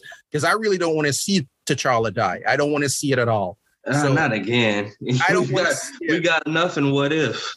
Yeah, we don't want to see it. So it's like, you know, if they do the blip, I'd be fine with that. It would be a way to kind of cushion the blow. Right. And it could be one of those things where it's like, I'm pretty sure in Infinity War or Endgame, they showed that Shuri was missing. But that doesn't necessarily mean that she had to be missing because of being blipped.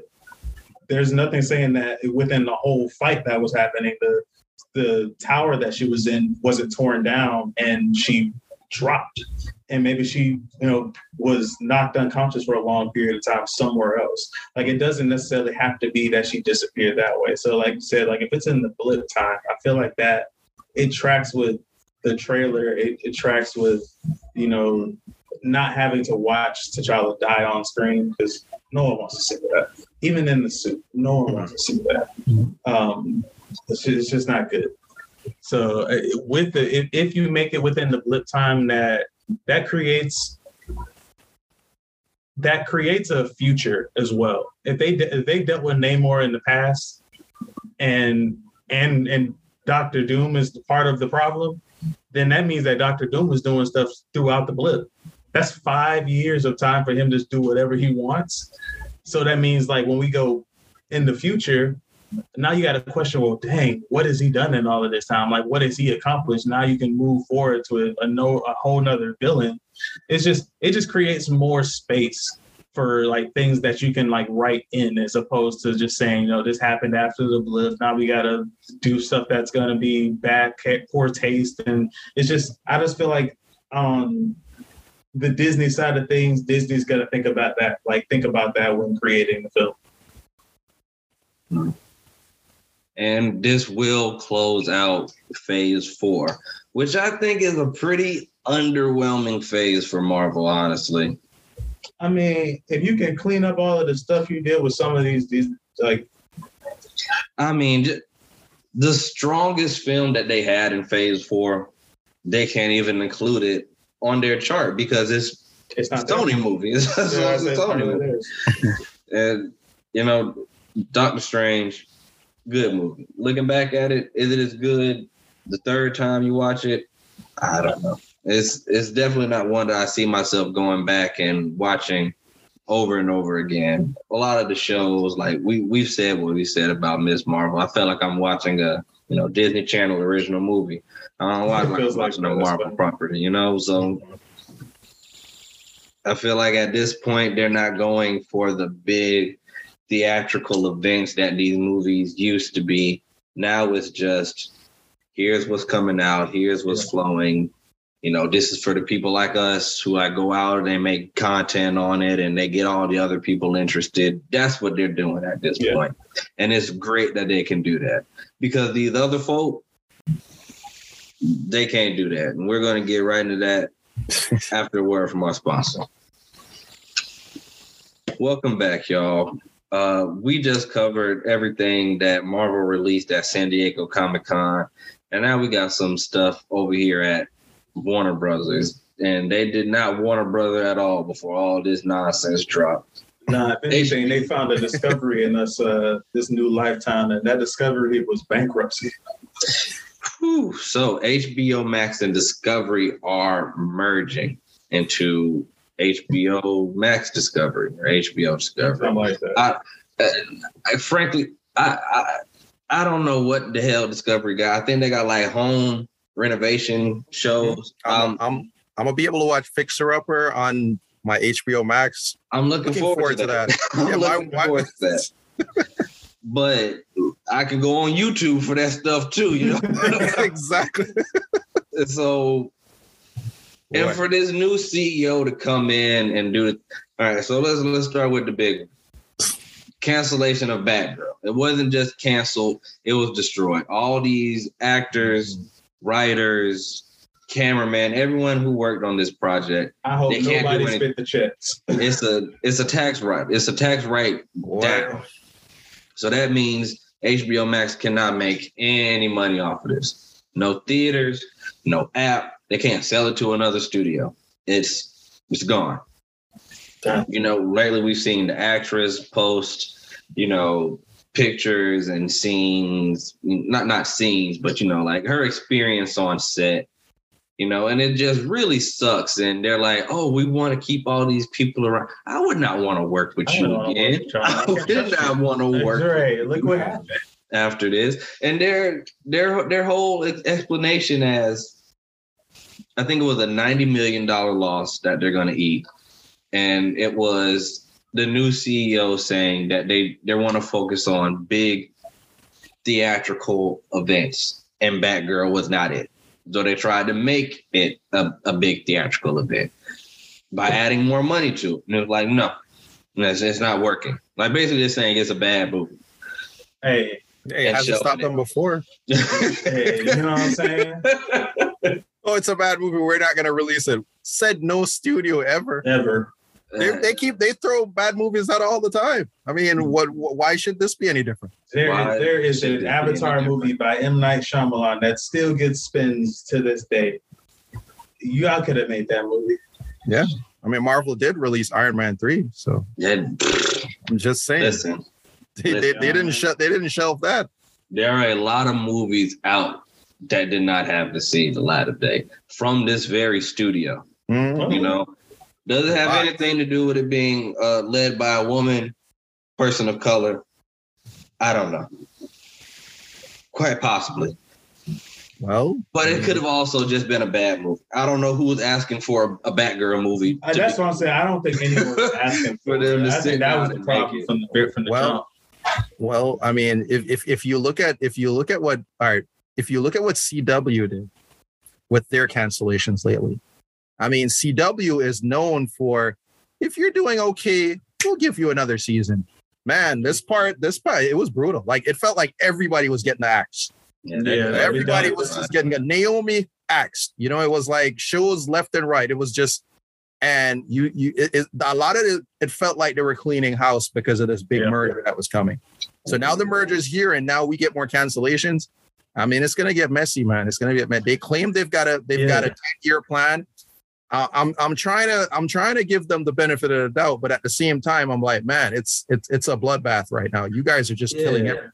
I think the weirdest thing about like even them saying like, yeah, they have this long 10-year plan where they're trying to do it like Marvel did it. I just don't feel like there was a long hiatus of movies or content from Marvel throughout that process. Like, you know, there was still something coming out every 2 to 3 years. Like, when are we going to get the next DC product now? Like, and why of all of the things that you had in the making, like, why is that getting axed, but the Flash is still there? Oh boy. Are we going to talk about the Flash now? I feel like we got to. Can we jump into that?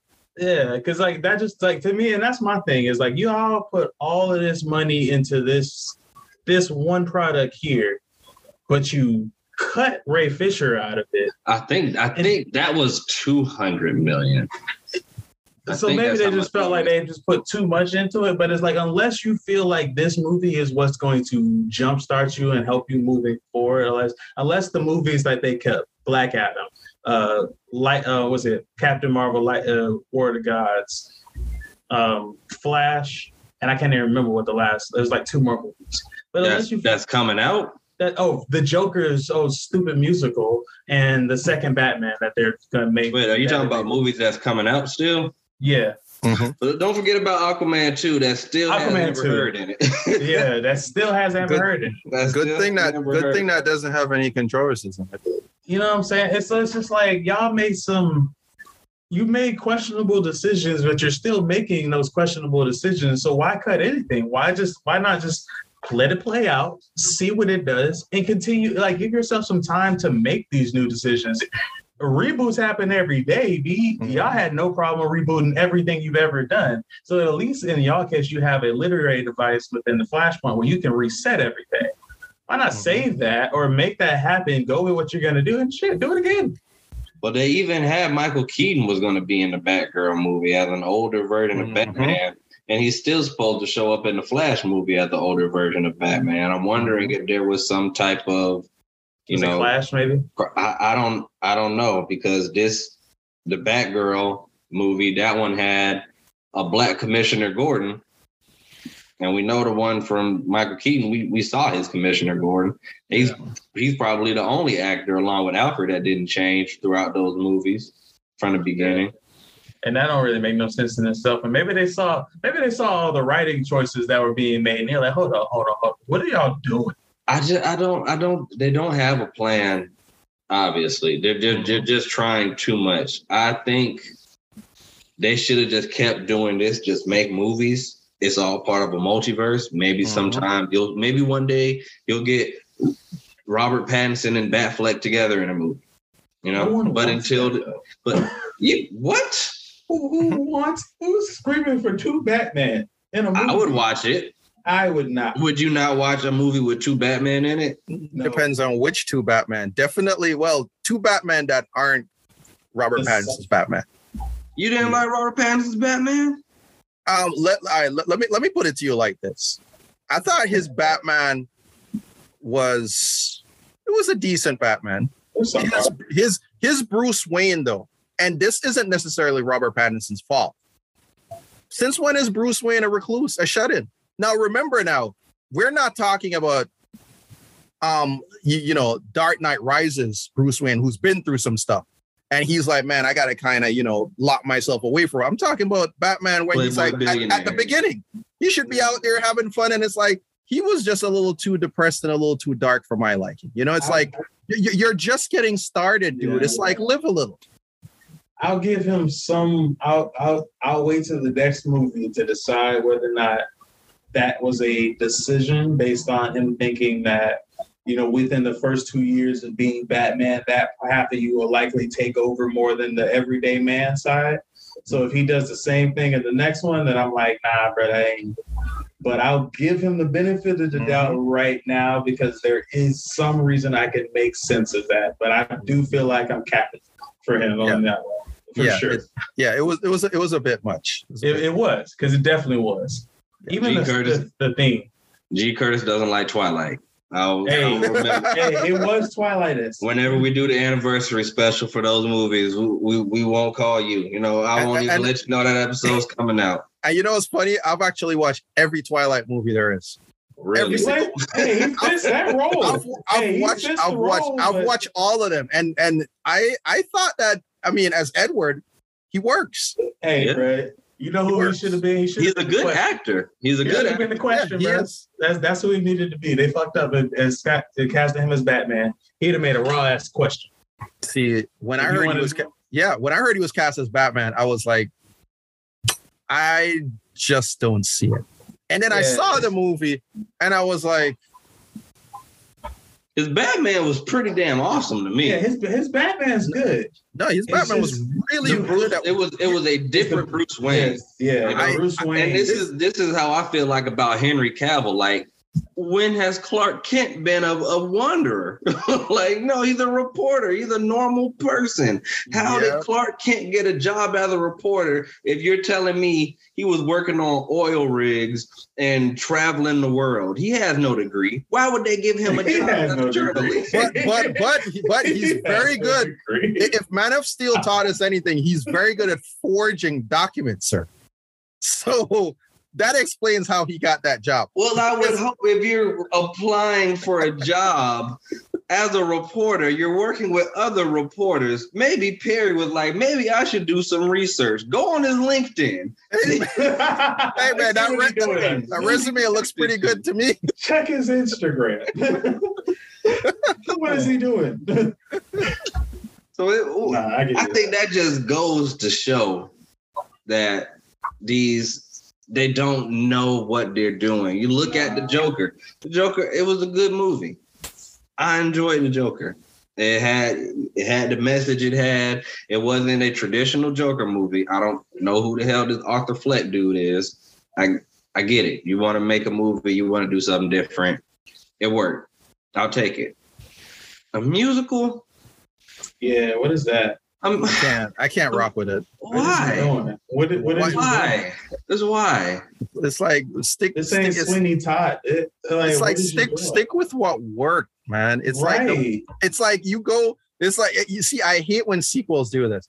You have a movie, it comes out, it's successful, and then all of a sudden they're like, "How can we replicate the success by doing the complete opposite thing?" No, if you do the complete opposite, you're going to get the complete opposite effect.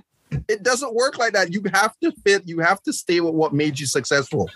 Like Don't like this musical thing. What is that? The first one wasn't a musical. Why do we have to go all the way to a musical now? Come on now. The people who I know love the first movie. Nobody is excited for the second one. But I do know Margot Robbie has enjoyed some great success as Harley Quinn. You telling me Lady Gaga is going to play Harley Quinn? That is all we're going to see whatever Halloween comes out. Everybody dressed up like Lady Gaga, Harley Quinn. If this would have happened 10 years ago, it'd have been an epidemic. We'd have seen everybody looking like this. I think the Lady Gaga hype has died down just a bit, like she's not definitely still super talented, bright star, great singer, great actress. Do I think she's as, crazy now as she was back then when she was, Gaga? No, no, she's not even the same. Like you said, she's not the same person she was even when she made that movie with Bradley Cooper. Like that showed a very different version of who she is, and she's changed since then. I don't know why. Like, why go this choice to have like an actor that I can't remember the guy who played the Joker. Y'all can fill in. Joaquin Phoenix. Why have a Joaquin Phoenix who's played all of these magnificent roles? Like he is going to out-act her. I don't care. He's going to act circles around her, and I feel like that's why make her do what she's talented in. Make her sing. You don't need that. Exactly. Like, where is this movie going if it's a musical? Like, what are you doing? Exactly. And now the emphasis isn't on acting, just like you said. The emphasis is going to be on can you sing? Exactly. And that's the problem, because now all of a sudden Joaquin Phoenix is going to be at a disadvantage. Exactly. And he's a brilliant actor. So it's like, why would you tie his hands like that? I just don't understand the logic. What are Can he not sing? I mean, he can. He probably can. I'm sure he can, because he's going to have to. If Wolverine can sing, I'm sure everybody can. At this point. I'm sure. I don't know where his background is. Jackman has a theater background. And maybe he does too. Like maybe he does. I've always thought of him just like as a talented method actor. I don't know, and that's what I'm like. You're really, like you said, you're tying his hands on this. Like you're making him show signs that are so far beyond the first movie, and I just don't understand what direction you can go. Like there's a seriousness to the first movie that you're not going to get in a musical. Mm-hmm.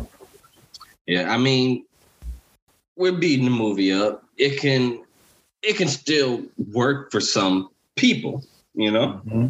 Like some people love musicals. Some people love the Joker. Some people love Harley Quinn. Harley Quinn's great right now. I forgot I gotta go watch the new episode of her show. Great show. Yeah, great show. But let me ask you this. Do all of those people usually run in the same crowds? How often do you get all of those people being the exact same person? It's going to be so hard to check all of those boxes in one. And some people who just want to see a DC movie, some people who just enjoy the Joker are not going to fuck with musicals. Because most people don't fuck. I fuck with musicals, but I don't feel like see this. If you fuck with DC, I feel like fucking with DC is not the reason you enjoy the Joker. If I came of it as a fan of the Joker, like a fan of DC, like I wouldn't have liked the movie. Look at it. The Joker is old enough to be what we're supposed to believe Batman and Joker are brothers. You know what I mean? Like we've got Arthur Fleck, like this sickly dude. Like he's not Joker crazy. Like he's not pouring people in acid and doing all the he's walking around with a gun and he's crying and come on, man. Like so basically what you're saying, where there's an everyman's Joker, there's an everyman's Harley Quinn. No, I think if you look at this a Bonnie and Clyde? No, it's a movie. It's like it can be completely removed. Like I don't even think they call him the Joker in the movie. No, you know what I mean? I think that's something it's just a movie, right? Like this would be like it's an original idea. Like there's nothing really in there that ties a lot into the Joker's story besides being a comedian. And his comedian story in the comics is different than what we see in this movie. Yeah, I understand what you're saying. It's almost like part of the enjoyment of this past the Joker movie, the first one, was if you went into it not expecting it to be the Joker that you've seen before, I feel like you got more enjoyment. If you expected it to be that Joker, you were probably disappointed. But if you went into it with an open mind, and that's how it reeled a lot of people in, because a lot of people weren't expecting this. If you went in there with a completely open mind, you were blown away by what you saw. Don't expect it to be like the Joker you've seen, because it's not that. Yeah, and at the end of the Joker, we saw him walking away, dancing. There's music playing in the background. I feel like it could be really fun. Like, who's to say just because they're so crazy, they're the only ones singing and doing all this stuff, and everything else is like just normal to everybody else. That's not a bad. Yeah, you might got something there. That could be how they connect. There's some fun that can be had with it. I'm just not looking forward to it. I don't like musicals. If the music is good, because the music, you got to do this. The music has to be great. Yeah, it has to be great. You know, Lady Gaga's amazing. It could work. I mean, I tell you, I'm definitely going to watch it. You know, I'm skeptical, but I will watch it. You know, I'm definitely going to watch. You know, I might float it out there to somebody. I hope it comes on HBO Max Discovery. I would think so. They always do. I'll check it out. Maybe I'll check it out then. You know, I feel like a lot of these movies, they're making me not want to rush to theaters like I used to. I don't know. I'm getting old and jaded, but it's just like I could wait for this to come out. It's not just you. After COVID hit, and no, I used to be I'm still a huge movie buff. I love movies, but COVID forced us to change how we watch films. And I got used to films coming out. I remember during that time when films were being released in the theaters and on HBO Max on the same day.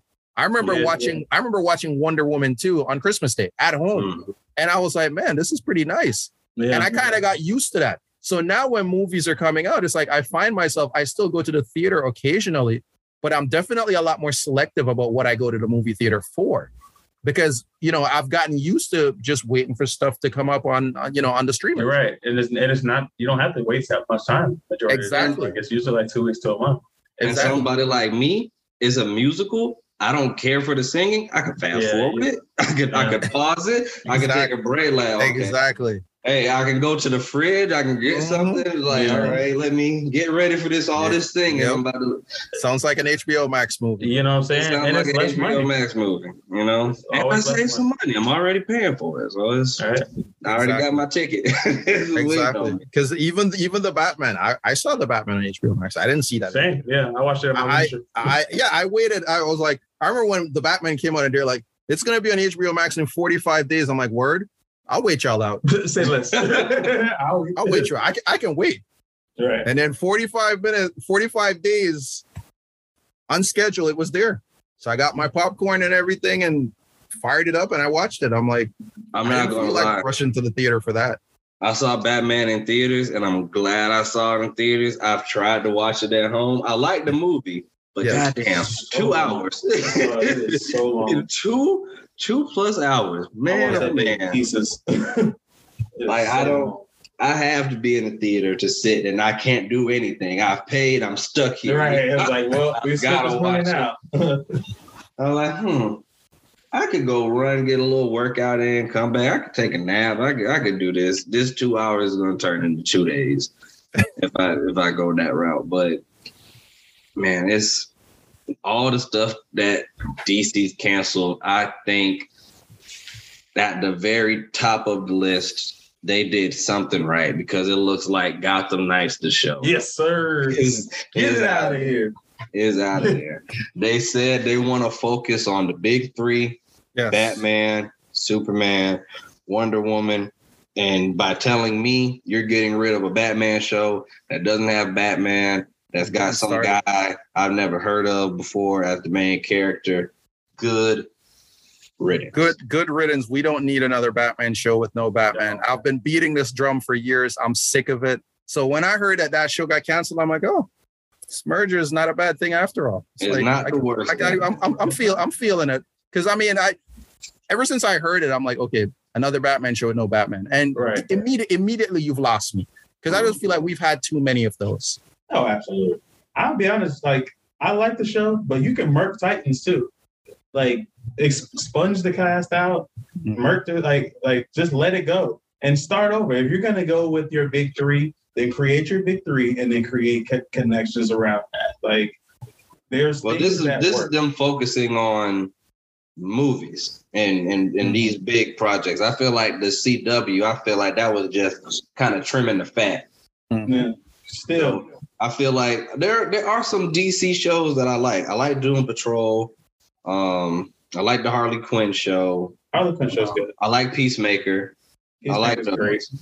I like those shows. They need more Peacemakers, though. That's what I'm saying. If you got to trim the fat to give you more space for the Peacemakers, I would watch a Harley Quinn show with Margot Robbie personally. Like, I'd watch a Suicide Squad show before I watched another movie of it. I don't know if Margot Robbie trying to do TV shows. I don't think she is either. But if she ever decided, I'd watch that. I'd watch it too. I still haven't seen Birds of Prey, so take that what it is. But it's I haven't seen a lot of recent. It reminds me much of Suicide Squad. They say that they're gonna do a 10-year plan now. Why no time like the present? We could do a whole episode on the many times DC has fumbled. I feel like they kind of tried to start with Green Lantern back in 2008, and that was a project they abandoned way too fast. Oh yeah. If you could have fixed that movie, Yeah, the worst thing was too. And then you got Man of Steel, which I feel was a complete failure of a movie. There's no redeeming qualities to Man of Steel for me. I feel like at this point they made the movie And they were like, we can't stop now.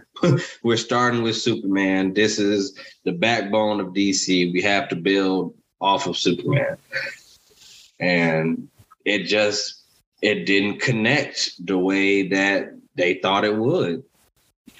And you saw the next one, they tried to fast forward. Marvel's got this team up that they've been building for years.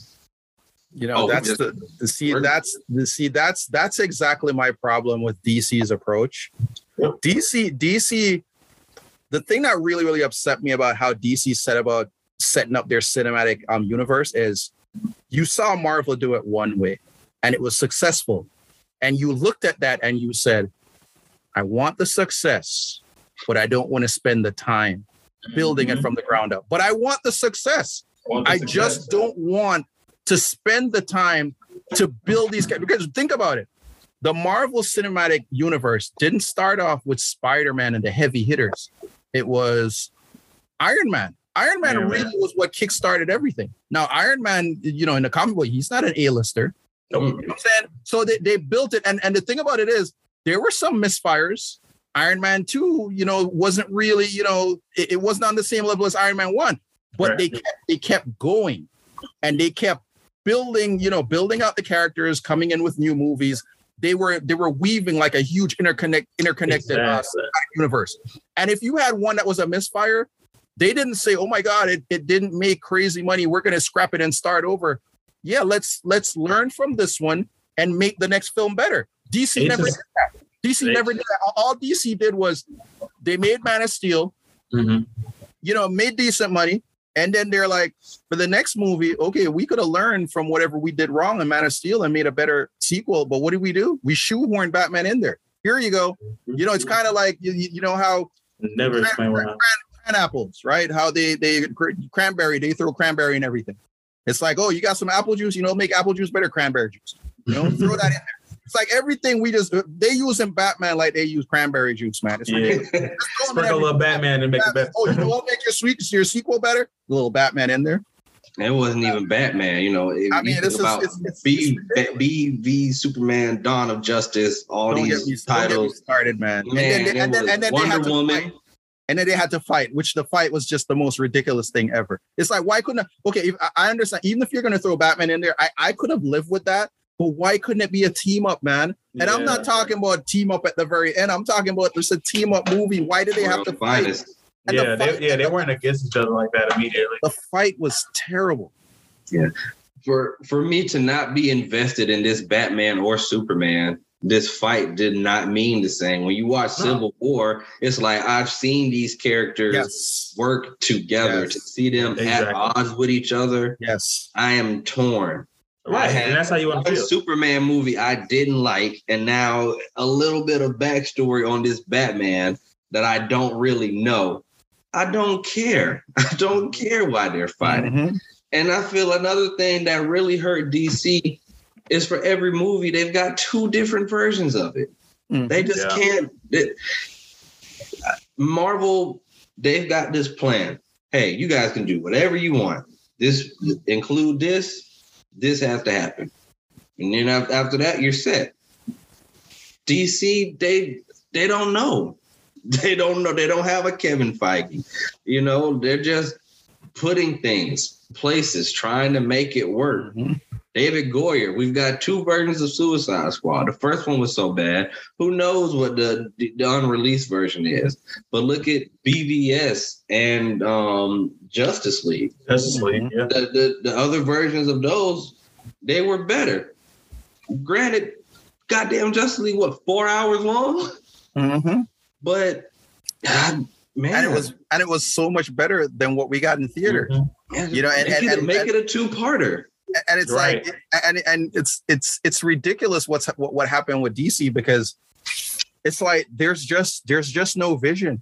It's not like DC gets in their car and they're just like, we're just gonna go for a ride. We got no GPS, we got nothing. We're just gonna go for a ride and we end up where we end up at. Right. When we run out of gas, we're there. Yeah, it's just so infuriating when you watch them do this. Even Justice League. And here's another thing about Justice League. I remember when Justice League first came out, And I watched it, and I remember thinking to myself, something seems off about this movie. I mean, I knew the backstory and everything, but it literally felt like you stitched two films together. And then there was a whole lot of stuff that was shot, and I didn't realize that Zack Snyder's Justice League was as close to completion as it was, which begs the question, who shoots a whole movie that's like 4 hours long and then goes to another director and is like, you know what we should do? We should reshoot all this stuff and just make it. Like, and not even a different director, a director that is so different from the original guy you were working with. Right. Like, you clearly made a distinction between Marvel's lightheartedness by going this dark, grisly path. You're going to get Joss Whedon, who is entrenched with so much, controversy himself. And just by bringing him on, the things that happened with Ray Fisher, it's to the point I am with Ray Fisher 100%. Me too. But when we got the cancellation of Batgirl, he was still going on about the stuff he's got. I'm like, Ray, at some point, just somebody give this man whatever he wants. I have not seen him in anything else since Justice League. I don't know. I feel like he's been blacklisted, man. I don't know what extent he's been blacklisted to, because I know John Boyega, he's another person who had similar qualms with Disney.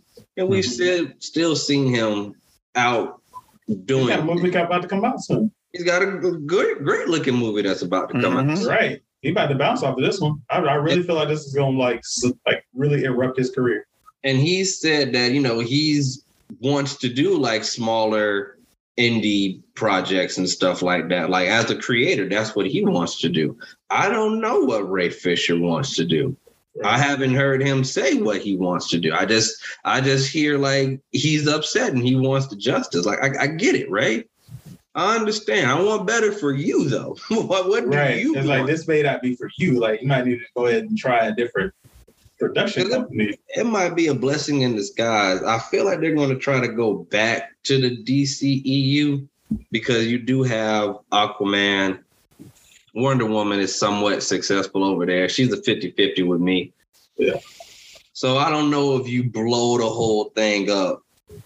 I say you blow it halfway up and then you salvage what you can from what you've already created. If you can take some of the actors and actresses that did well and they can transfer over from TV to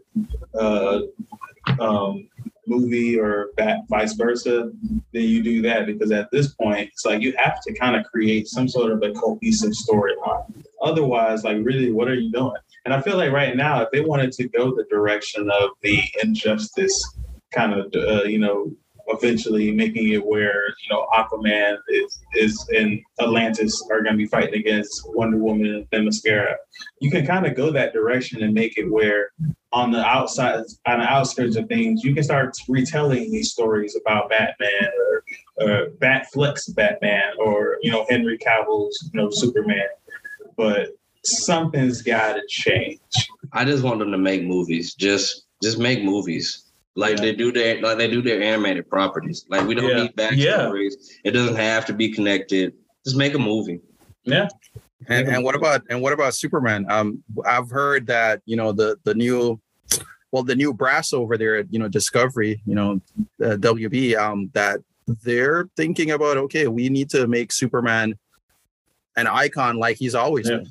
Because frankly, he's been neglected. He's been seriously neglected. And my question is, see, it goes back to this whole thing about always scrapping and starting over instead of learning from what happened before and keep going, right? Like, where would the Thor franchise be if after I kid you not, if Thor Dark World had come out and it was like a DC film, they would have scrapped everything Thor going forward.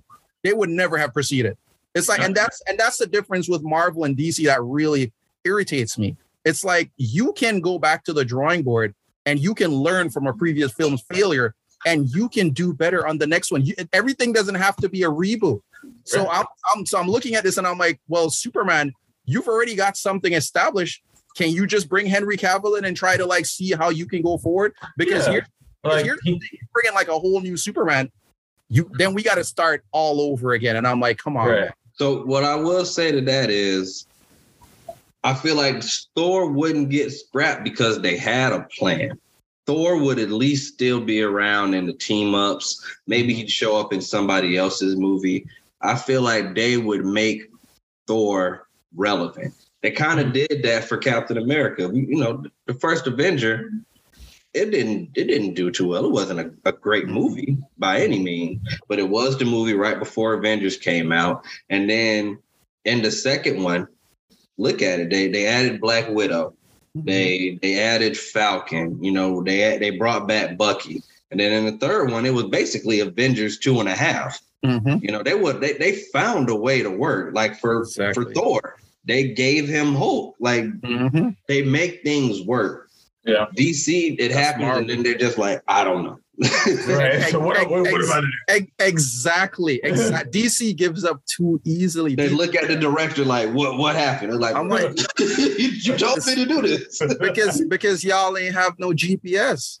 You just got in the car just wandering around aimlessly. It's like the directors, they're like an Uber driver. They get in and it's like, all right, where do you want me to go? It's like, just drive.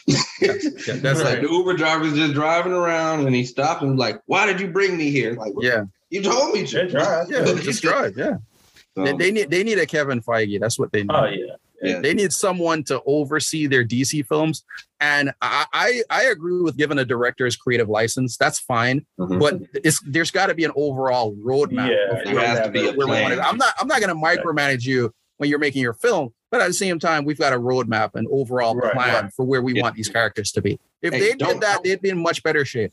All right. Hey, don't kill this character. He's going to show up later. That's all. You can do anything else. Exactly. Don't kill this guy. Henry Cavill, I feel like he was the right guy at the wrong time. Because if you look at the other things he's done, he's a great actor. He's a nerd. It works. You know what I mean? Like he loves the character. He's loved the character. Yeah. He's got the physique. He's got the charm. He could definitely, you could put him in those old Christopher Reeve style movies and it would work if they made like a modern telling of that. But at this point, I don't know. I mean, he's got a show. He's got other movies he's working on. What I would say is if you're going to bring back Superman, and I think they are, you need to bring back Superman and have him finally face against the whole reason he went to Earth in the first place, to escape Brainiac, and do it on a movie level, because we haven't. I didn't watch the Christopher Reeve one growing up, but I don't remember much about Brainiac from back then. But I know in every Superman that I've seen since then, there has been little to no mention of Brainiac. And if you need Superman to be able to grow and, build up to this next level, if you're going to continue to grow with finally giving him like a Kara or a Superboy or something to build more of a dynamic and you can move forward with outside of just the Superman, Clark Kent Superman, then you have to give him a bigger threat.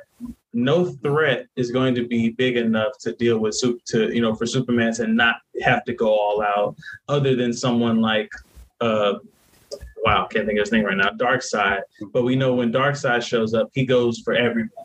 I mean, I feel like if it was me and I was doing the trilogy, off the top of my head, I'd probably start off with like Parasite, Zod. In the trilogy with Brainiac, Luthor is present between the three of them. Luthor is always a problem. Parasite is not a carbon copy of him. It's somebody who has a different power set. He's human. It's human versus alien, but somewhat mirrored. The human looks like an alien and the alien looks like a human. The alien is probably more human than the actual Parasite.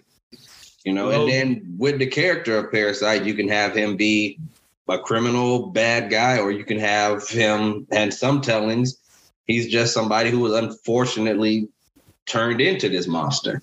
Then you have Zod. You can learn a little bit more about Superman and Krypton And this is the movie where he's fighting another version of himself.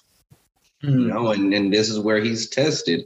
Is he human or is he Kryptonian? The one thing I would add to that, give me Metallo in the first one where he's still like growing and slowly becoming more and more machine-like, and Metallo be like the villain before Zod in the second one. I can see Metallo popping up too. Like, just give me more of his like. Honestly, I'd rather have Metallo be in a perfect world. Batman and Superman get their own movie. We have different team-up movies. Flash and Superman get a movie. And Metallo is the villain. That's how you introduce kryptonite. Batman has some kryptonite. Metallo has some kryptonite.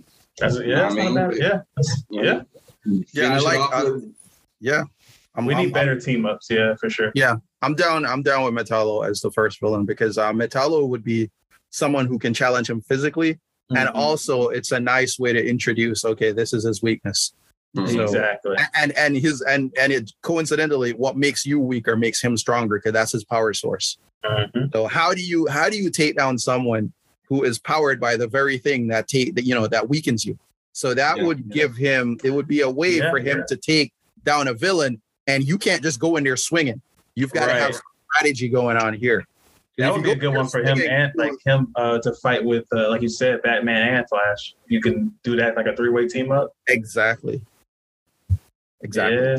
Something you can't handle on your own. Exactly. And with Brainiac, it's a big, long, overarching villain. Exactly. Maybe that affects the world. On some things too, but this is still a fight for Superman for whatever reason, or maybe Brainiac's taking control of the Justice League. And I was about to say, like you can make it where like Brainiac takes over, and because of that, they have to form the Justice League, and now you can move forward with the Justice League that was organically built. Right. Man, we have some emotional attachment connections to these characters. Right. When they're taking over, we feel like, oh man, Superman's going to have to fight his best friends, and but they don't want to be great, you know. They don't want to listen to what makes sense. We just thought of a whole probably 8 to 10 movie arc right there. Yeah, like we just put together. Why can't they do this? Well, you know what? The fact that Discovery's taking over, I'm not gonna knock it because here's the thing: it's not like what DC was doing before was working. So I can't look and say, hey, I'm mad you guys are changing up stuff. Well, DC, you guys have been messing up for years. You know what I'm saying? So my whole thing is there's no place left to go with DC but up. No place left to go. Because DC, I'm sorry, as someone who loves your characters, I'm the biggest Superman fan you'll ever find. DC, y'all been messing up. Y'all been messing up for years. And I'm sick of it. So if someone else can come in and clean up the mess, hey. If Batgirl is a casualty because of that, hey, it is what it is. But hey, don't forget about the Wonder Twins and that Scooby-Doo sequel. Oh boy, man, there are gonna be some casualties. But I'm gonna miss that Wonder Twins movie. That Wonder Twins one. Let me tell you, I was ready for that one. As long as Static don't catch stray. That's all I'm looking out for. As long as Static Shock don't catch no strays, leave my boy Virgil alone.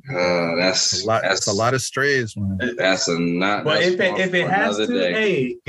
sometimes like it gotta go. We've seen everything else get got. But like you said, I agree with you.